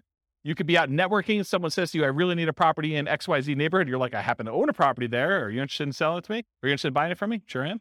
You could offer it at rent to own. You can do lease options, exits to people. You can offer rent to own properties. You could decide to do that auction strategy. Like when we did that option auction, you get the option on the property and then you auction it off to someone else. If you're getting rid of your real estate investment trust, you can go to a stockbroker, get rid of it that way. In some cases, when you're partnering with other people, your partner's going to come in and they're going to buy you out. They're going to say, you're like, I want to get out of the deal, or they're going to tell you you are getting out of the deal, and the partner's going to come in and buy you out in that way. And this is ignoring losses like natural disasters, lawsuits, bankruptcy, foreclosure, divorce, right? Those are ways you could also lose your property. You could exit, but I'm not planning on those, although they do exist. Any questions on selling? Making up ground. All right, good. All right, so here are the 6 types of creative financing. I've been kind of telling you all night that I'm going to get to these. I'm finally getting to them, although I have sort of told you about them at some point. So I guess I probably should put this earlier. So here are the 6. We've already talked about what they are. There's a slide for each, so I'm going to go through them. All right, here's a warning. So how many people in here are interested in doing these creative financing type deals? Owner financing, wrap financing, lease option, subject to, just one person? Oh, okay. All right. So if you're going to do these, this class is not enough information for you to do them. Okay. Any course you buy online is not enough information for you to do that. You absolutely 100% should do a consultation with an attorney in the market you plan on doing the deals and make sure you have the correct paperwork, the correct way to structure the deal so that you don't get in trouble. Okay. There's a slide on this coming up, but this is like you're given great power, which with it comes great responsibility. You could really screw somebody over with this, and you could screw them over like unintentionally. You just structure it wrong and you don't realize it. And then something happens to you and it's bad. Okay. So you really, really want to make sure, and you don't know what you don't know, right? Like everyone thinks, oh, I did the course. I paid the $1,000. I got the whole thing done. I mean, I got 8 hours of training on how to do lease options. I know everything. Maybe not. Maybe not there. Okay. So I strongly recommend you always get the advice of and use an attorney use an attorney on all creative transactions. Now, after you've done 1 or 2 of them, can you probably replicate what they did in most cases? Probably, right? I mean, I think that's probably true. Although there's nuance and differences in each deal, and an attorney may save you from making a mistake on one. If you think of it as the attorney is just an expense of getting this kind of creative transaction done, you can look at it as an acquisition cost. I think that's prudent to do. So these can be complex, highly nuanced transactions. If done incorrectly, you can get you in expensive trouble. Whatever it is, $1,000 or $2,000 you pay for an attorney to do it right could save you $500,000 later. So that's a good return on investment, in my opinion. All right. It has to be win-win or no deal. So with great power comes great responsibility. It's from one of the Spider-Man movies. I forget which, but I think that's an appropriate thing to say here. Yes, you probably could structure deals that are not win where you take advantage of people, especially people in sort of like rough situations where they've got things going on, where they're motivated to sell a property for whatever reason. They may not be thinking clearly. They may be in a position where if you were unscrupulous, you could take advantage of them. And for all of you that are local, if I hear about you doing something unscrupulous, if I hear you took advantage of somebody, I will do everything in my power to ruin your business. I'll just tell you straight up. Okay. You'll be removed from this group because I don't want someone looking up your name and saying, oh, so-and-so is part of that investor club. They must have learned how to do this crazy, stupid stuff from there. And I'm going to go ahead and assume that James taught it to him and all that stuff. So our community is small enough that you will be removed from the group, but it will not end there. If I find out that you did something unscrupulous, I will go out of my way to say, do not do business with so-and-so. And it will get ugly. So I'm just telling you up front, don't do it. Okay. You'll be banned from meetings. You'll be removed from a member. I banned, I think it's 13 people at this point from the group, in case you're wondering. You should only do deals that are win-win for all involved. It should be win-win or no deal at all. Does anyone have any questions on that? This is your chance to ask me. Yeah, exactly. All right. No questions? Wow, it got really silent in here. Like, you guys are like, holy crap. I mean, you got to understand, you guys don't pay for these, right? So there's zero incentive for me to keep you around. You guys understand that, right? Like, I'm like, this is sort of like, you're coming here for free. If you're going to do like bad stuff, I don't want you here. And I'm not losing any money by having you not be here. Right? You get that. And in fact, you could hurt me. So there you go. All right. Now that I've kind of gone down that dark hole, what are the benefits of financing? Why would you want to consider doing these types of deals? So little or no down payment required. If you're trying to buy a property with a lease option, it's not like you need to come up with 5% down or 20% down in order to do those types of deals usually. Although it's completely negotiable. It's typically the same benefit as Nomad, except you don't need to move in. With Nomad, we're able to buy a property with 0% down, 3.5% down, 5% down. So a lot of times you can acquire these creative financing deals with similar down payment sizes, except there's no requirement for you to move into the property and live there. So it's great in that way. A traditional down payment, usually 20 to 25%. You can do it with less in some circumstances with that 15% thing. If you're doing more traditional, like non-owner occupant financing. It's possible to buy without bank qualifying. So you don't have to go to a bank and get qualified. You can buy with credit blemishes. If you recently had a bankruptcy or foreclosure or short sale, you should probably be in a good financial position before you start making payments on someone else's loan or telling them that you can perform, because you don't want to be in a situation where you file bankruptcy and you're heading there again and you tell a seller, I could take care of your $2,000 a month payment and I'm good for it. I don't think that's a good idea. So you can buy them with bankruptcy, foreclosure, or short sales, because a lot of times the seller is not going to say to you, hey, I want to pull your credit report. I want to do a full credit check on you. I want to see like all your financials. A lot of times they're allowing you to buy properties without a lot of that background done. Although they can require it, it's a negotiation. You can buy without income qualification. So if you go to a bank, you get traditional financing, they're going to pull everything and do income qualification on you. With a lot of sellers, they're not. You should always disclose material facts. If you're unable to perform, you should not be buying these properties. You should be telling sellers that, this is my situation. And even if it means the deal is going to die, you should disclose that to them. Put them in touch with someone else who could do the deal, or partner with someone else who can do the deal. You should always disclose that. Another advantage of doing creative financing, though, is you could buy an LLC or another entity up front. And a lot of times, if you're buying a property through the MLS with traditional financing, you're going to buy in your name. And then after that, you could, if you wanted to, talk to an attorney as to why or why not you may want to do this, but you could move it from your name to an LLC. Some people believe that would trigger the due on sale clause, which gives the lender the right, they're not obligated to, but it gives them the right to actually foreclose on the property or accelerate the loan technically, and then usually foreclosure is the next option. But that's a thing that could happen if you do it. When you're doing it this way, provided the loan doesn't have an underlying due on sale or due on transfer clause, which most of them probably will, unless you're doing owner financing. But if you're actually doing it where you're wrapping a loan or you're buying subject to or doing something like that, you could buy an LLC, but it probably will still trigger that acceleration clause in the mortgage documents. One of the benefits of creative financing, it's amplified return on investments. So some would say improved, but it could be the other way.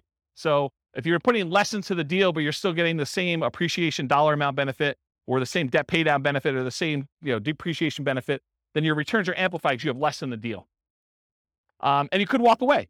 If things really, really got ugly, you could walk away from properties and do stuff. So see my warning the dangers and risks of real estate investing class. Well, if you're doing a lease option, you don't have to exercise your option. You could walk away in that case. Okay. I guess more continued benefits, self-directed IRA or self-directed 401k. In a lot of cases for doing those types of loans, you need to put down 30%, 35% in order to get those loans done. Sometimes even more. So if you're buying a property and you're doing it outside the MLS, you're doing creative financing, you can acquire properties with these self-directed products without having to put 30 or 35% down, which is a huge benefit.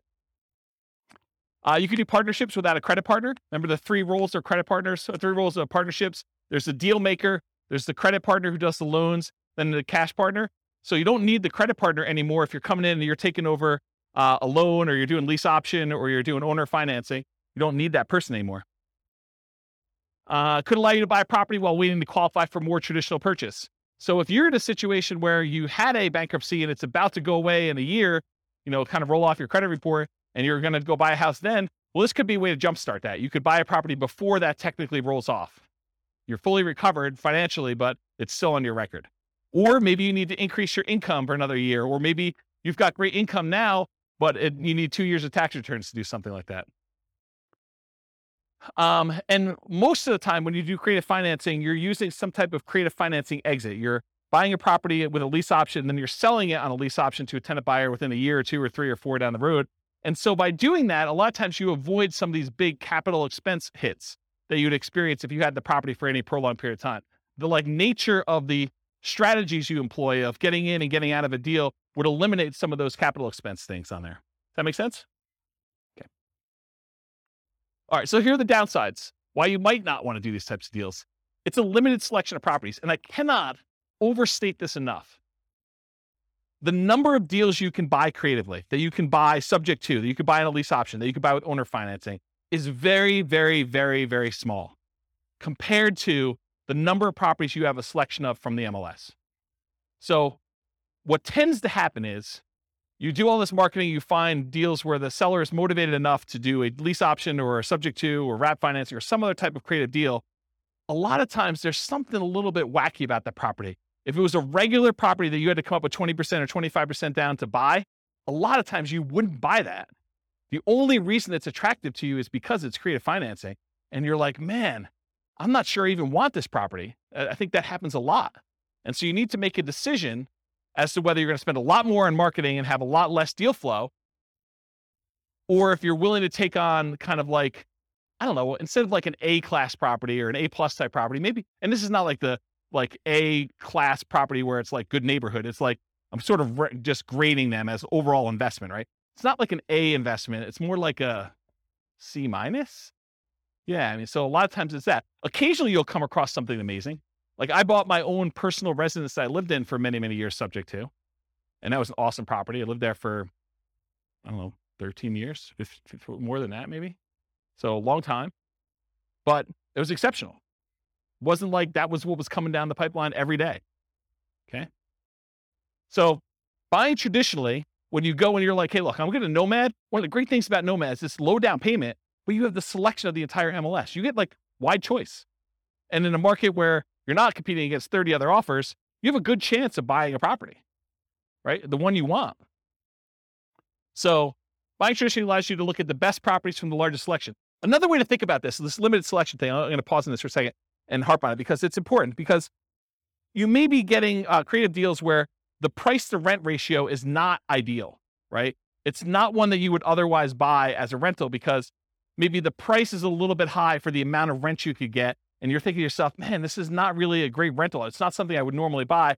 Whereas in the MLS, you could choose that, right? You could decide, hey, look, I really want to optimize for income, or I want to optimize for appreciation, or I want to optimize for short-term rentals, or whatever you're trying to do. And you can make that decision. And because you have a wide selection, you have a much greater chance of finding that.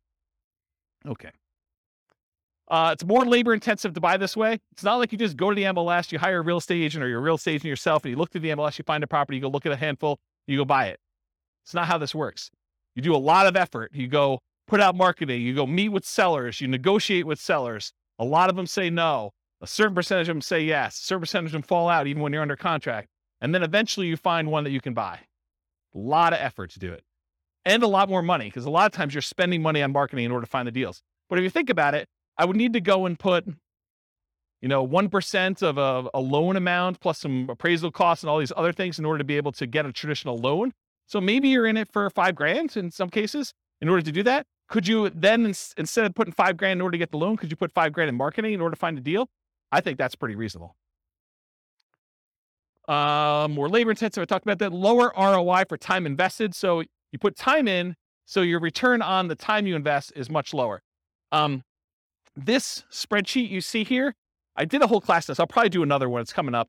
But this is me modeling how much money, how much time you need to put in, and every step of the process in order to buy off-market deals, and then where you make money on each one of the off-market deal, like the phases that you do that. And then at the end, it sums up all of the time you put into finding the off-market deals for all of the steps, all of the money you put in for all the steps, all of the money you made for all of the steps. And then it calculates out what your kind of like dollar per hour was and your return on any money you had invested. And it shows you all those metrics. And you could do things like, if you're doing, a certain percentage of these I'm going to list, certain ones I'm going to do lease options on, certain ones I'm going to flip. You can model all these different variations doing that.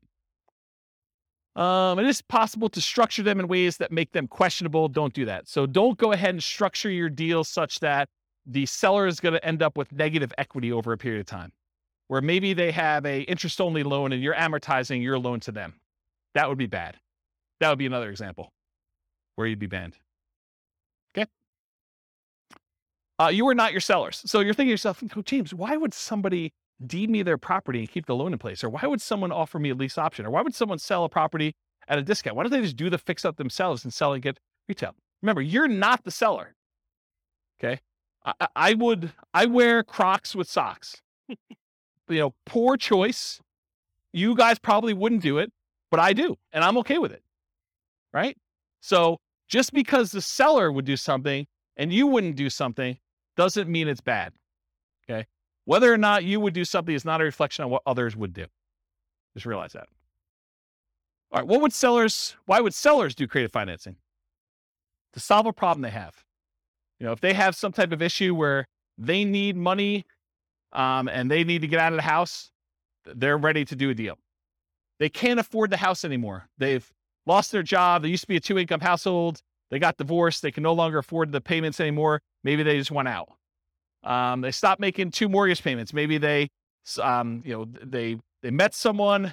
Now they're in love. They want to move into one house. They have this other house. They can't afford 2 mortgage payments. So they just want to get out of the other one. And they're so in love, it doesn't matter. They're just like, look, just take over my mortgage payments. Negative emotions associated with the house. Like, they lived in the house, they got a divorce, and every time they turn around, they see their ex-spouse and they can't deal with it anymore because it emotionally triggers them. So that would be another reason why they wouldn't do it. Or they lived in the house with their spouse and their spouse passed away, or they lived in the house with their mother and their mother passed away, or they grew up in the house and their parents lived there and both their parents passed away. There's all these emotional reasons why they may not want the house anymore. They need to access equity quickly and easily.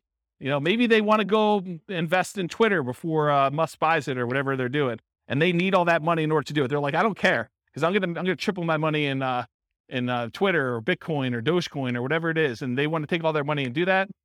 It could be a reason for them to want to get out. They don't want to manage it or maintain it anymore. Too much work, too much effort. Maybe they own it free and clear, and they're doing their financial planning, and they're like, look, I need income in order to support me in retirement. This equity sitting here doesn't do me anything. I can either rent the property, which I don't want to do, or if you're willing to, I'll accept monthly payments on this property, and that would look like an income stream for me. And I'm okay with that. That would work. What would friends, families, or neighbors think? Their ego is too significantly tied up in what other people think, that they don't want to list their property and have nosy neighbors coming over and looking at their property. They would rather sell it to you and be done with it, and then you could deal with all that. To get their price, even if it means being flexible on terms. So there are some people that are like, I need $500,000. I told my brother-in-law that I was going to sell this thing for $500,000. I know it's only worth $450, but I got to get $500 because that's what I told him. You could structure a deal where you could overpay for a property. You have to get better terms, maybe a lower interest rate, in order to acquire the property that way, or a big balloon at the end. Okay? Why wouldn't sellers do creative financing? It's not a good solution for them. A lot of sellers are going to say, nope, this doesn't work for me. Okay? It's not a good solution for them. That's fine. Fear, the tenant trashing the place, not paying, calling with repairs in the middle of the night. What would friends, family, neighbors think? Unrealistic expectations. Tomorrow I'm going to get a cash offer for full price. I'm just waiting for it. My home is nicer than all the other ones on the block. I'm going to get top dollar. The other house down the street, it doesn't have views like mine do. Because in the winter, when the trees aren't in full bloom, I can sort of see through the tree that big rocky mountain figure thing, and that's amazing. That's my amazing view for like 3 months of the year, and that's my house is worth $25,000 more. Maybe. My agent is just not marketing it well enough, so I'll find another agent. I bought it for X, so if I were to sell, I would need to get X plus Y. Just some arbitrary math they've done in their head. I want 20% down, or I want 20% or more down. So maybe they're like unrealistic in what you are offering in terms of down payment. I put 20% down when I bought it, so you need to give me 20% down. That's how it always works. They need to, or are willing to wait for more traditional loan or cash transactions. It's another reason why they wouldn't do creative finance. Any questions on those? Sweet. All right, so these are the different ones we're going to cover owner financing first. Owner financing, what is it? Seller acts like the bank. The property must be free and clear. They cannot have a mortgage on it for it to be owner financing. What if they have a loan on it? It's a different type of strategy. It's probably either subject to or wrap financing in that case. You purchase the property. You and the seller agree on terms, the interest rate, the duration, the amount of the loan, the purchase price, if there are any payments on it, the balloon, and the amortization.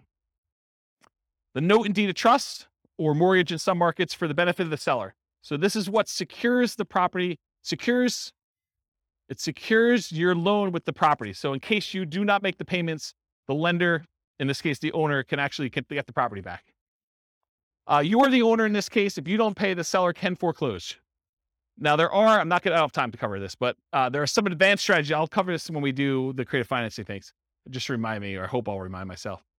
You could do things like substitution of collateral. It's an advanced strategy where you have the ability to move the loan itself to another property. So you don't have to technically pay off the loan when you sell the property.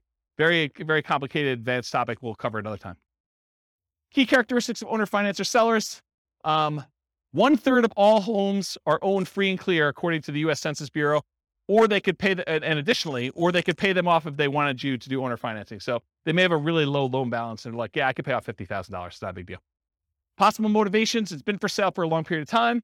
The home is vacant. They're out of the area owners. Home is not being maintained. Those are kind of like the most common ones. They desire a hassle-free income stream, maybe, or they desire a return on their equity in some cases. Here are the benefits to a seller who's doing owner financing. Gets sold immediately. They have peace of mind. There is a marketing advantage to offering owner financing. So you'll attract more buyers of a very specific type if you offer owner financing when you're selling a property. They can get income from their property. They can convert stagnant equity to income-producing equity. And it might be higher return than they get if they sold it and put it in bank or CDs, especially right now.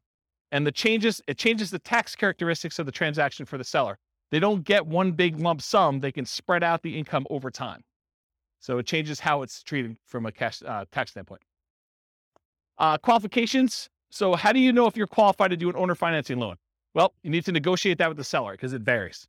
Some will want full credit income check like traditional bank qualification. Some will not. Some will want larger than 20% down payment. Some will consider with nothing down. It's all negotiable.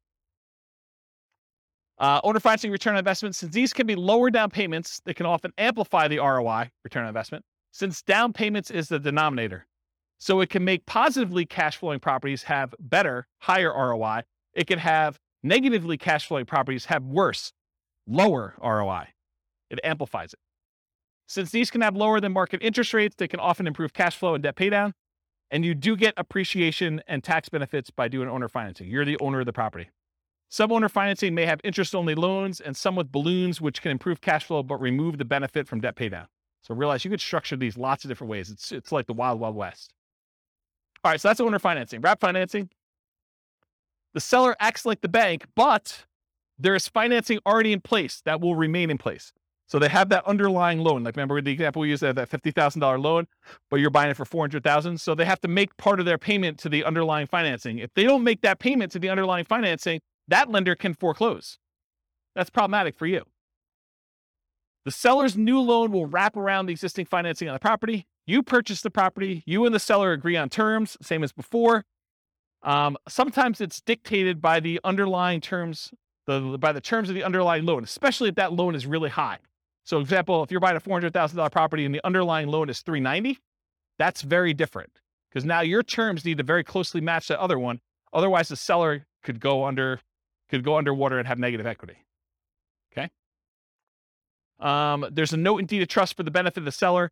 If you're going to do creative financing, at least in Colorado, I can't say this is true for other states, but I think it's the Division of Securities, Colorado Division of Securities, they would prefer that you actually do wrap financing and not subject to. And the reason why is if you don't make your payments, they want the seller to be able to come back and foreclose and get the property back. Okay. So you should not do subject to in Colorado. That's why you should talk to an attorney. You're the owner of the property, and if you don't pay, the seller can foreclose with wrap financing. That's why they want you to do it. Return on investment, similar to owner financing. You do get appreciation and tax benefits. The terms are often, but not always, dictated by the underlying financing of wrap loans. Key characteristics of the wrap financing sellers. Now, remember, 1/3 of all properties are free and clear. They do not have a mortgage on it. So what does that mean? 2/3 do. So 2/3 of the people would be candidates for these types of transactions. Possible motivations: it's been for sale for a long time, home is vacant, out-of-area owners, home is not being maintained, same as a regular owner financing. It could be a possible solution for people in pre-foreclosure. Why isn't owner financing a solution for people in pre-foreclosure? Trick question to see if you're awake.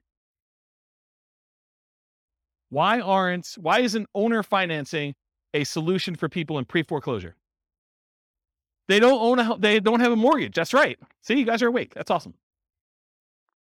So these guys, if they're in pre-foreclosure, if their underlying loan is in foreclosure, this could be a solution. You come in, you agree to make up the loan, the underlying loan, you agree to pay them $100 a month for their equity, and you agree to make a payment that looks very similar to what their underlying loan is. Okay? Desire return of their captive equity. My attorney does not recommend you wrap FHA or VA loans. So go talk to your own attorney, but there's something about FHA and VA loans that the attorney suggests do not wrap those. Okay, so only conventional stuff. You may want to deliberately not market to them if you're trying to do wraps. If you're strategically trying to market to do wraps, you probably shouldn't do this. Concerns with wrap financing: you need to be concerned about the underlying loan is being paid on time. We talked about that. You make payments in 2 parts, one to the original underlying loan and one directly to the seller. So you could say, okay, the seller, I will go ahead and we'll do this deal.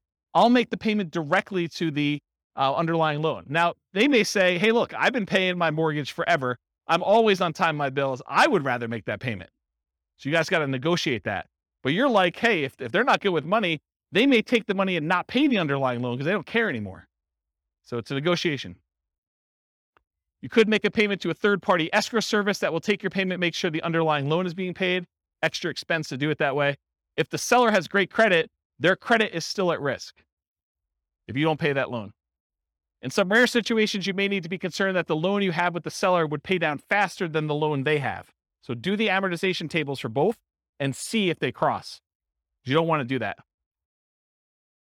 The qualifications for you to get a seller to do with this, it varies with each seller. Some will want full credit and income check like traditional bank. Some will not. Some will want larger than 20% down payment. Some don't care and will do it with nothing down. There's a wide range. It's all negotiated. All right, loan assumption. So you, with the permission of the lender, you go to the lender and you ask specifically for permission. You take over full responsibility for the loan on the property. You go to them, they transfer it to you. You are now responsible. You've talked to the lender and did this. It's different than subject to. Subject to, we'll talk about that in a little bit. When you do loan assumption, it shows up on your credit report. It's like you went and got a loan. You purchase the property, you and the existing lender agree on the terms. It's often the same as the original loan, although it can be renegotiated. It's often a fee is required to assume the loan, and often you must qualify to assume the loan. It's very rare now. I would say it's impossible now to find a loan that is non-qualifying assumable. Maybe it's possible you find like a really rogue one, but I mean, that'd be like someone losing their kangaroo in Horsetooth Mountain Park and you stumbling upon it accidentally. It's just not there, right? You don't see kangaroos in Horsetooth. All right, note and deed of trust for the benefit of the lender. So that's like to protect them. Often associated with seller financing in second position for their equity as well. So you could get the seller to agree to take back a second mortgage for a small payment to kind of deal with their extra equity. Because a lot of times you're buying these properties and the property's gone up in value and the loan is maybe paid down some. So the seller sometimes has extra equity and you might need to pay them a little bit on their equity on the property. You're the owner. If you don't pay, the lender can foreclose. The seller is often completely out of the picture. In some really rare cases, the seller may still have loan recourse where if you don't pay, the lender could then go back to the seller as a secondary kind of like make this right sort of thing. So that's a possibility. Loan assumption, similar to owner financing for return on investment, you do get appreciation and tax benefits. You're formally assuming the terms of the loan that you are assuming. So often like the ROI of traditional financing, ROI could improve if you finance all or part of the down payment with the seller for their equity with the lender's permission. Make sure you disclose that you're doing a second mortgage if you're doing it. Any questions on that? Key characteristics of loan assumption sellers, they have a loan. Whoops. It often helps if the loan is assumable like FHA. Often requires that you owner occupy the property. So a lot of times they're not going to do this for a non-owner occupant unless it is a non-owner occupant to begin with, and they might. Making it much less attractive if you're looking to do this investment. So if it's not assumable, you need to try to convince the lender to allow you to assume it, even though it says it's not assumable, which is an uphill battle, saying it mildly. I've never seen them do that. It's possible you could go talk to a local lender and they're highly motivated to get this particular loan out of this person's name and have someone else take it over. But I don't know. It's like, good luck. Good luck with that one. Possible motivations, same as before. May desire a return on their captive equity. They may want a premium for an exceptionally good loan. With all these really good loans now, someone may say, hey, look, my loan's worth something. You can't get a 2% loan anymore. I know, and now they're 6%. So you're going to pay me a premium for this. And they have good reasons to say that, right? I mean, if you're doing that. And it may be worth it paying that. The qualifications to assume for non-qualifying assumable loans, there are no qualification standards.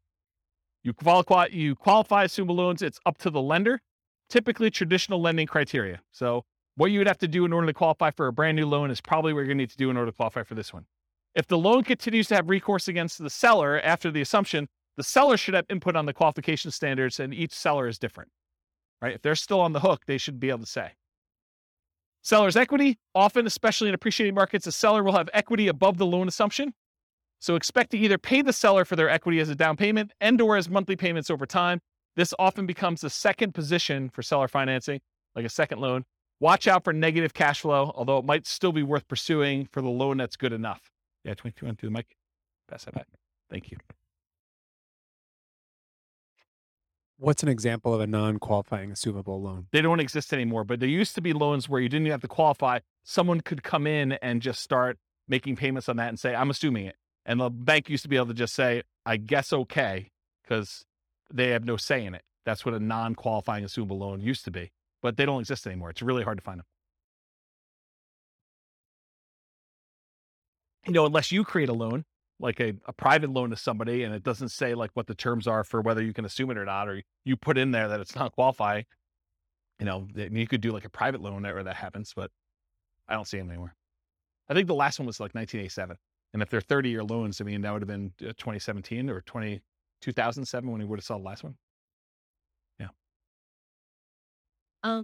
So I heard that there are some banks if the house has 40-50% equity in there, and they can just take anyone to come in and assume the loan without checking their backgrounds, like credit score and stuff. Is that? Have I've you not heard heard of that. that? So if Okay. you find one of those, definitely reach out to me and let me know. Okay. But I've not seen it. Okay. All right, cool.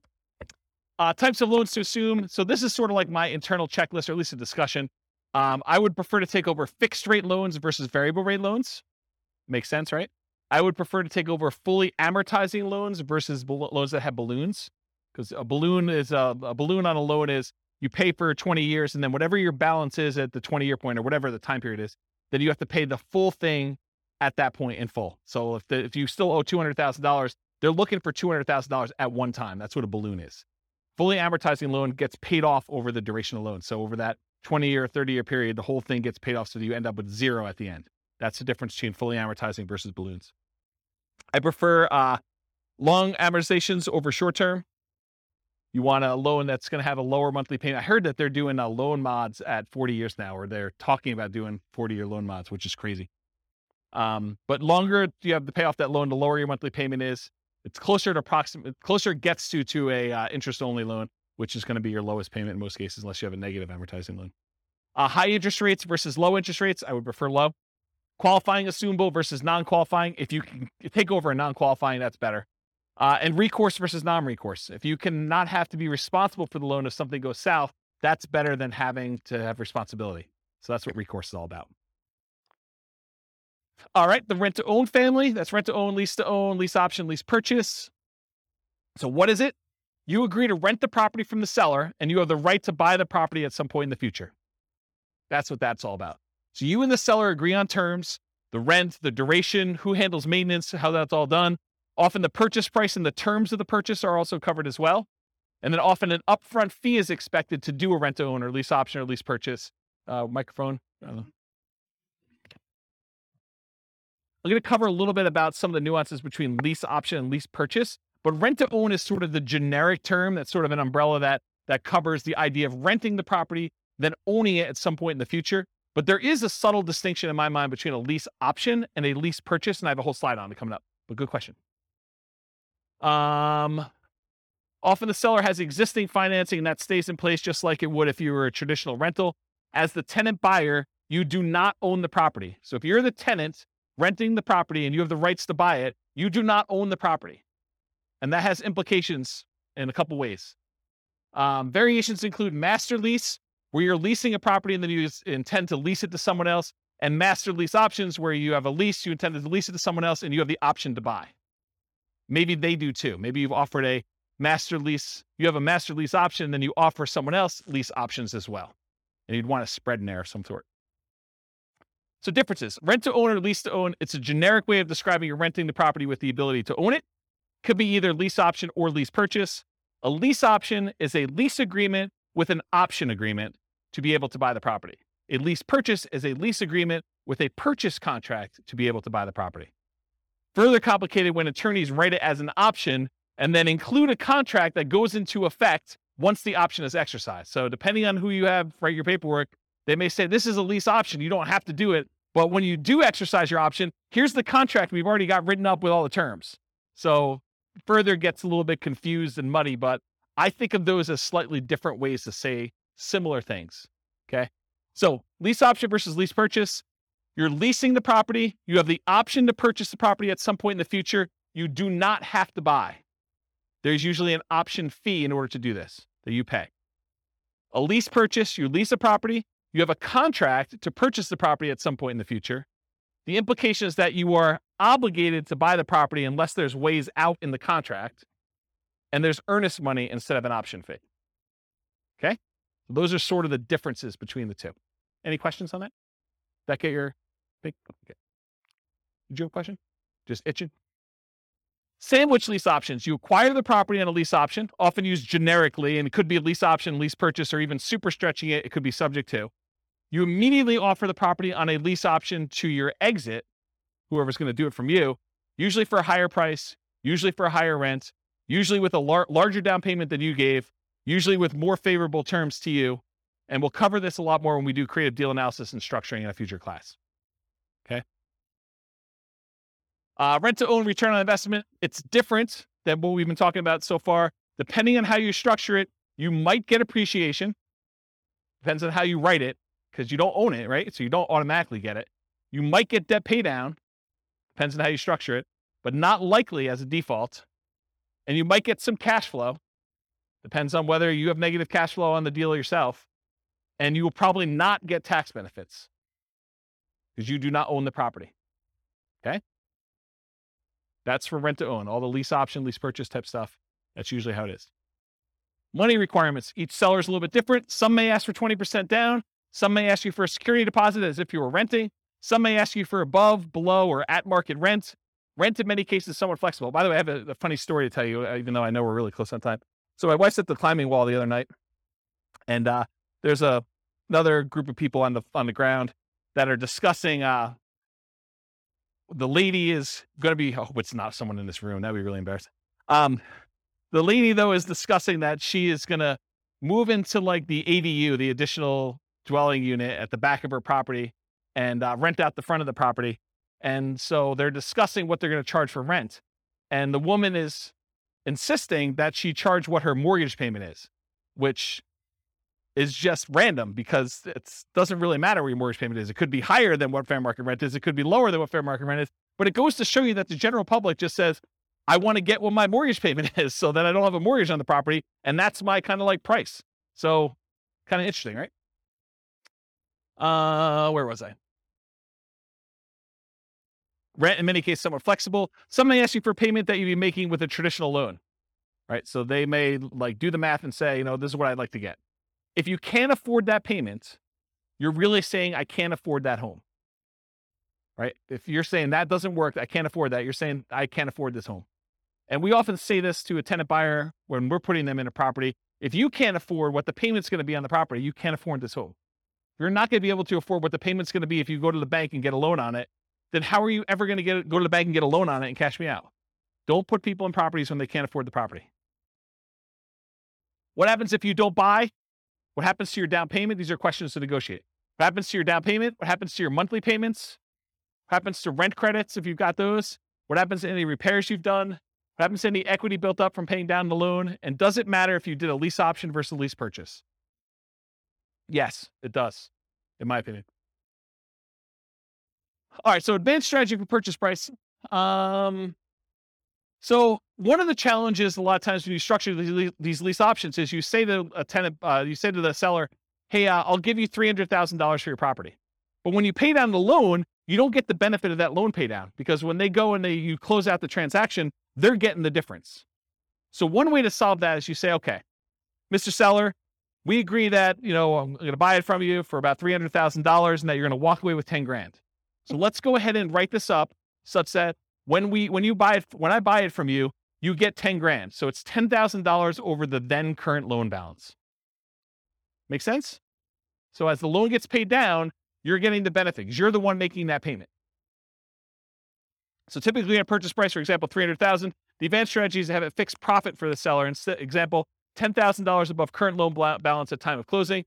How much different is this? Well, debt pay down is significant. Amount each month increases as loan ages. The amount each month is higher, the lower the interest rate is. So depending on the year, what year it is in the loan, it could be $4,500 per year with a 4.5% loan on a $300,000 home. If you hold it for 3 years during your lease option, that's $13,500. That's pretty significant.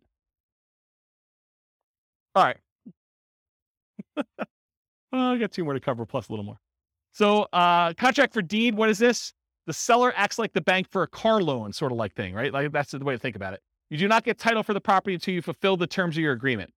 Often there's financing already in place that will remain in place. You and the seller agree on terms. The seller remains the owner until you've completed the terms of your agreement. And if you don't pay the seller can evict you. It might be used when you're offering to owner finance your property for a buyer. So you might offer this to someone else. Contract for deed return on investment, it's different. Depending on how you structure it, you might get appreciation, you might get debt pay down, you might get some cash flow. You probably will not get tax benefits if you're the person acquiring the property using this strategy. Subject 2. Remember, in subject 2, the seller deeds you the property without explicit permission from the lender. Many believe, as I do, that the best practice is to disclose to the seller that there was a transfer of title. You should put them on notice. The loan remains in the name of the seller. The loan will not appear on your credit report because it's not in your name. It's different than loan assumption. It may be an additional note to the seller for some or all of their equity. Your return on investment, similar to owner financing, wraps and loan assumption. Since these can be lower down payments, also amplifies that ROI as we've discussed before. All right, cover a couple last ones. Traditional buy and hold. So this is like, we've covered like all the creative financing ones. Now I'm going to cover some of those other ones kind of quickly. And I think most of them are one slide, so it should go pretty quickly. Traditional buy and hold, you got traditional financing, and a lot of times you're renting the property. You possibly sell at some point in the future, or you keep it forever. It's often limited to 10, 30-year fixed rate finance properties for non-commercial. So you're limited in how many you can do with this. So in order for you to scale, it's much harder for you to do this. You could do it with partners. You can rent to long-term tenants or short-term tenants like a vacation rental or something like that. So those are the things you could do, whichever way you want to do it. Nomad, we talked about this. It's like traditional buy and hold, except you owner occupy the property. For it to be Nomad, you got to move in. You get owner occupant financing. Lower down payment, better interest rate that you can get for a non-owner occupant. You got to move into the property at least for the first year. That's what your lender requirements say when you sign to get your loan. This is where I'm getting this number from. So when you sit down and you sign for your owner occupant loan, you sign something that says, I agree to live in my property for a year. Okay. You get much better owner occupant financing. You can get more than 10 traditional loans since you're always buying a primary residence. So it can go beyond 10 if you need to. House hacking, you rent out part of the property, duplex, triplex, or fourplex, or bedrooms, or the garage, or you rent an RV spot or something like that. That's what the house hacking is all about. Fix and flips, you find a property you can add value to, often use cash, hard or private money, partners for funding. You can do live-in flips with owner-occupant financing, so you can go buy a property.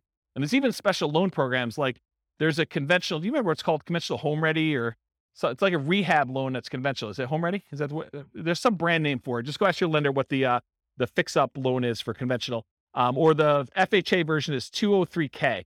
There's the FHA 203K loan where you put 3.5% down, and you buy the property, plus they will loan you the money to do the fix-up on the property. You can't do it yourself. You have to hire contractors, but they'll loan you like 96.5% of that too. So you put 3.5% down of that.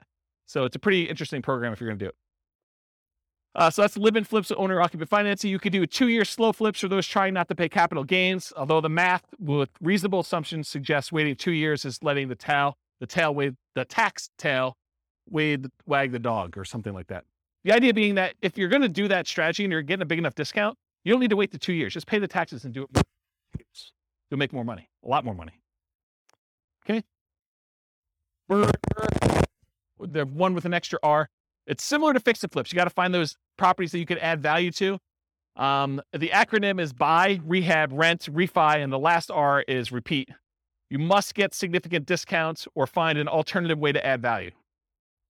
The cost of financing can significantly eat into your equity as you do this, because a lot of times you're using some type of hard money loan up front to do it. And then usually the refinance loan is not cheap. It's not usually a really low cost loan program to get to the cash out refinance. Or sometimes I guess it's not a cash out refinance. Could just be like a rate and term, depending on how you finance it. Rates on financing often get worse than rates for purchase. So your long-term loan interest rate is often a penalty than if you just bought it for cash or bought it with a traditional loan to start with. So realize you're trading some of these things. And a lot of times you leave some money in the deal. Wholesaling, you find a deal, you control a deal, you sell your rights to the deal. Often selling your rights in a contract. How does this compare to real estate brokerage? I think I covered that already, didn't I? Okay, let's skip it. Wholesaling, selling wholesale properties, but closer to retail prices to retail, a lot of times owner-occupant buyers. So it's like wholesaling, except mom and dad are going to move in. Not your mom and dad, but some mom and dad with a family is going to move in. Right? They're going to do that instead of it to an investor. That option auction, we talked about that too. You find a property, you get an option on it. You market the property like crazy for a bid sale over a single weekend. You sell the property to the highest bidder using a round robin strategy. And then you make the difference between what you sell it for using your round robin thing and what you have it under contract for with your option. Short sales and foreclosures. We talked about what are short sales. We talked about foreclosures. Anyone not know after this point? Because I think I covered it twice, right? Okay, good. So we do those. Usually foreclosures are the auctions, either the county or the MLS after they've gone back to the bank. And short sales are usually from the MLS or for sale by owners. Real estate investment trust. They're basically that fund where people get together and they're buying big buildings, and you can become a cash investor in those. You buy them from your stockbroker. It's usually an all cash investment. You're not usually able to finance those that I'm aware of. And they're usually passive. Tax liens and deeds, it's county dependent. They vary, like what the interest rate you pay. Some you bid down the interest rate. Some you're getting a fixed interest rate. Some you have to wait. You have to wait a certain amount of time before you can foreclose. Some you can do stuff earlier. I mean, there's all sorts of variations. Every county is a little bit different. You pay back property taxes, take ownership in rare cases. A little side note, a little fact. This was the first real estate investing book I ever wrote. It was on tax liens and tax deeds. Kind of thing. I was buying some of those. I was like, hey, I bet you people would like to know how I'm doing these. And in some really rare cases, they don't actually pay off their lien, and you could take ownership of the property just for the amount you paid in taxes, plus some foreclosure filing fee type stuff. So it's sort of like the grand slam random home run that you occasionally get, really rare, but it's a way to boost your return and sometimes get a property. Not like that, no. Partnership syndication, you find deals in all the ways that we've discussed. You partner with others to assist with roles you're unable or unwilling to fulfill. Remember, there's the syndicator or the deal maker or the manager of the deal. There's a loan partner and then a money partner. You can have someone do one or more of those roles that you're not willing to do if you're kind of putting together partnerships or syndication. Or you could be one of the other roles if you want to get involved. You could be the money partner or the loan partner to do that. Okay, I got 2 slides left. I'm going to be good. Okay, so non-creative financing type stuff. So this is like the non-creative ones that we covered. Like we're not talking about owner financing, those types of things. So traditional buy and hold, including short-term rentals, that's where you typically do these more like traditional financing type things. Going to the bank and getting a loan. Nomad, you typically go to the bank, get a loan. House hacking, typically go to the bank, get a loan. Fix and flips, a lot of times you're going to go get like some type of hard money loan or some type of bank product to do that, including live-in flips, 2-year slow flips, and partnership flips. We're doing Burr and Burr, you're probably going to do more traditional financing. And then syndications and partnerships, you're going to do this. Okay. So these are like the non-creative financing type things. And then here are the miscellaneous ones where you're not really getting bank financing. Wholesaling, you're not really getting financing at all. In some cases, maybe you're getting, the dough for a day or transaction funding if you have to close in order to get your deal sold. And then if you're doing real estate brokerage, what's great about it is there's no financing, right? You get a seller to agree to let you sell their property. There's no financing you need. A really weird, twisted way, and it's not 100% correct, so don't say, James told me it's this. It's technically not, but one way to think about real estate brokerage is you have an option on a property. You've got a seller to say, hey, look, you have an option to help me sell this property, and I'm going to pay you a fee if you can find a buyer who's willing to pay this number, right? Isn't that sort of what it is? So, I don't know, real estate brokerage is a pretty interesting way to do it. And you only have to do half the thing if you're doing that. If you're wholesaling, you can either find the buyer or find the seller and you still get paid. Wholetailing, you don't need any specific financing to do that. Option auction, you don't need to get a loan or do anything for that one. If you're buying at auctions, if you're auctioning off a property that you own, you don't need any financing to do that. But if you're going to go buy at an auction, it's usually cash. And then tax liens, tax deeds, sales, you're usually paying cash in order to get those. You're not really getting financing. And a REIT, you're not getting financing. All right, last slide, and I'll take questions. As if I haven't been taking questions all night. So which strategies might I consider if, and this is sort of to answer part of your question, Rob, but if I don't have a down payment, which strategies do you do if you don't have down payment, right? Like you start thinking to yourself, like, what could I do? Well, there's that real estate investing versus real estate entrepreneurship discussion we've sort of been hinting at or having. And that is when you're a real estate investor, you're taking money, you're deploying it, and you're expecting to get a return on that. That's real estate investing. Real estate entrepreneurship is like you're going into the business of something related to real estate investing. You're either doing fix and flips, you're doing wholesaling, or you're being a real estate broker, but you're like trying to earn an income by being in or around the real estate business. But you're not taking capital and deploying it necessarily in order to do that. So if you don't have a down payment, those are sort of like the 2 ways to look at it. You're probably not doing real estate investing because you don't have money to do it. Or if you are, you're doing some type of like really low down payment option, right? So, but in order to do this real estate entrepreneurship, in the majority of cases, it's a sales and marketing skills type position where you have to get good at selling the seller in order to get a deal negotiated correctly. And then you have to go sell your tenant buyer in order to kind of get that out there. Or you got to go do, if you're doing wholesaling, you got to go find your sellers and your buyers. Or if you're doing, fix and flip, you got to go negotiate the deal and get the deal. And you got to manage contractors. And, there's other stuff, there's skills they're doing that. And then we talked about getting rich fast in real estate versus getting rich slow in real estate. And they're both really slow in my opinion. I mean, you could hit a home run accidentally and make, gazillion dollars on a deal, but it's really, really, really rare. In most cases, you're either doing the hustle, doing the work in order to do the work of real estate entrepreneurship and grinding it out to get money to then reinvest into long-term wealth building and cash flow, or you're just starting there and you got a job and you're using that money to deploy. So it's really just kind of that get rich slow. And then even if you're doing nothing down deals, you're able to go find a seller who's willing to say, look, I'll let you buy the property and I don't require any down payment.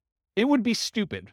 And I'm using that word very deliberately, even though I know it's offensive, but it would be stupid for you to do these without reserves, especially if you're going to go get a seller to agree to do something creative with you, right? So technically, can you do it with no down payment?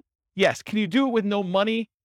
No, probably not, right? You need reserves in order to do these types of deals. So that's what I've discussed, down payments, adequate cash reserves for doing that.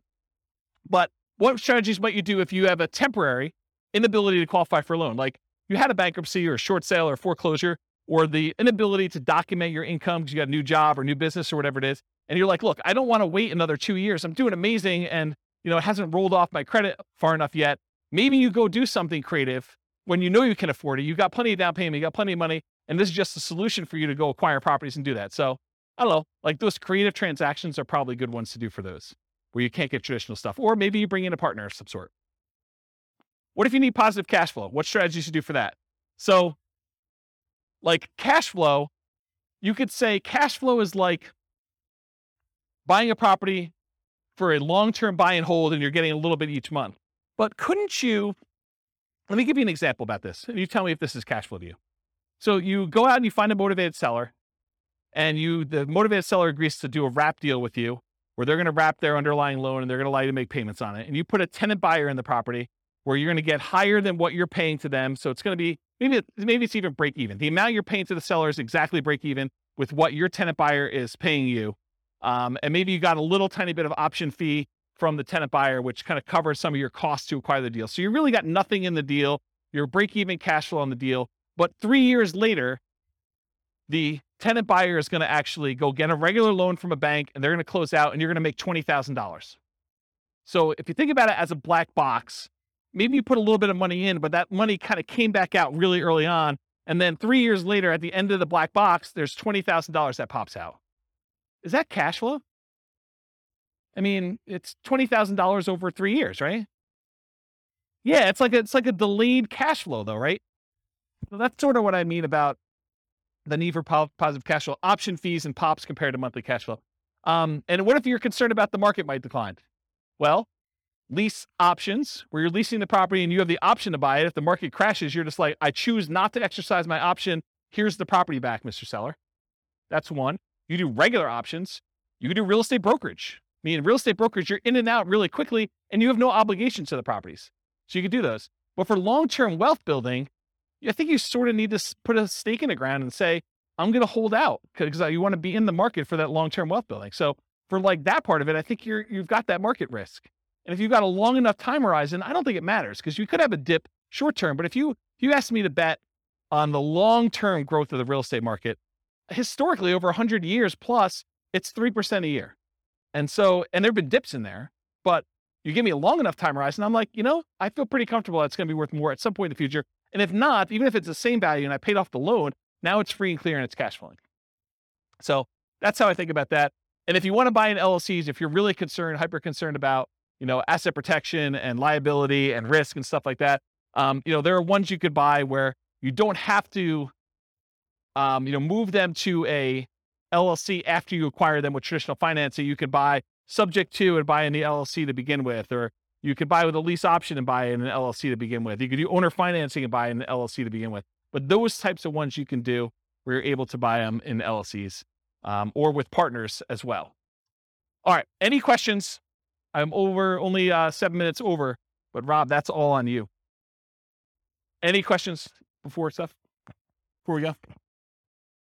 Wow, I put you guys out of it. You're like, holy crap.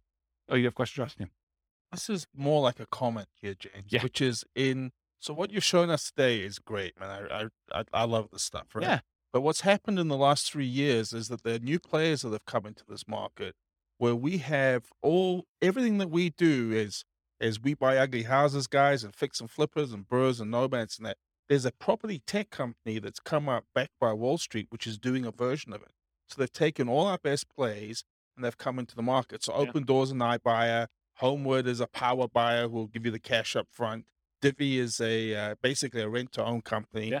It's amazing. And so they've changed the field a little bit. But I just realized as you were going through it, there's actually tremendous opportunity to work in that space between these guys and what we're doing now. It's kind of crazy, actually. I've just never thought about it until you showed me this. There's tremendous opportunity. There's tremendous opportunity to wholesale to iBuyers because they're overpaying for everything anyway, right? Yeah. Yeah, I think the way I think about this is we used to live in a land of bliss. It didn't seem that way at the time, but we sort of had this really weird hidden monopoly on all these different options. And I think as Wall Street is coming to play and the the internet and availability of information, sites like BiggerPockets that have sort of made this available to a much larger group of people, I think you see this increase of competition, and you need to become niched, and you need to become specialized, and you need to serve people and find ways to add value, whatever that is. And I think there are fewer opportunities than we used to have in some ways, and there are more in others because now we have more insight into the market, where before it was hard to find these deals and to let people know that you were around and doing stuff. And now it's easier to do that and harder at the same time. I mean, it's like a mixed bag. So I think there are some strategies that don't matter, like Nomad as an example. If you're doing Nomad, does it matter if there are iBuyers? Does it matter if there are things? I don't think so. I think that's a hugely advantageous strategy to use. The long-term buy and hold, I think, there's enough opportunities in there to still do those. But doing the like fix and flip ones and doing the burst strategies, I think it's getting more challenging to find some of those opportunities, especially in heated markets like we've been. And I think as markets soften, you'll see opportunities to do those. But I also think that there are solutions for the creative financing stuff coming. I don't think it's quite there yet because the market's still hot. But I do wonder a little bit if we're going to see a percentage of those guys go to the iBuyers.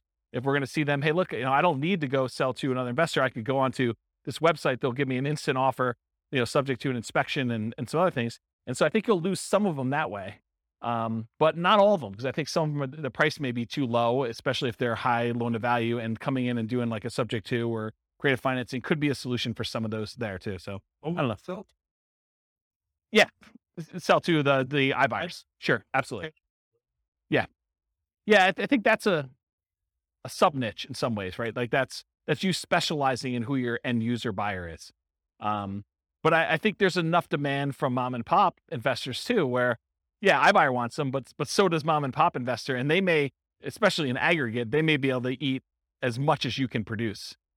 So especially if you're not doing anything at scale, right? If you're not going into 300 markets and trying to go crazy, iBuyer makes a lot of sense if you're trying to scale that way. If you're doing, a couple deals a month or one or two deals a quarter, then, a mom and pop investor is plenty good for acquiring all those, I think, in a lot of cases. All right. Any final questions? Was that helpful? Was that like a good sort of like overwhelm you class where you're like, holy crap, James, what was that all about? Is that good? All right. Well, I got nothing else for you. Thanks for coming, everybody. I will see you all next week. With home prices up, mortgage interest rates up, and rents up, but not quite enough to counteract the higher prices and interest rates, cash flow on rental properties in St. Louis is harder than ever.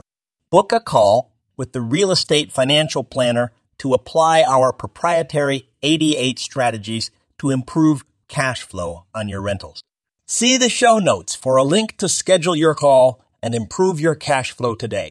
If you're a real estate agent, lender, or professional in St. Louis that wants to help our real estate investor listeners, consider reaching out to learn about collaboration opportunities with this podcast. We'd love to add more value to our listeners by having you assist our investors buy, sell, and finance their real estate investments. See the show notes to schedule a call to discuss collaboration opportunities.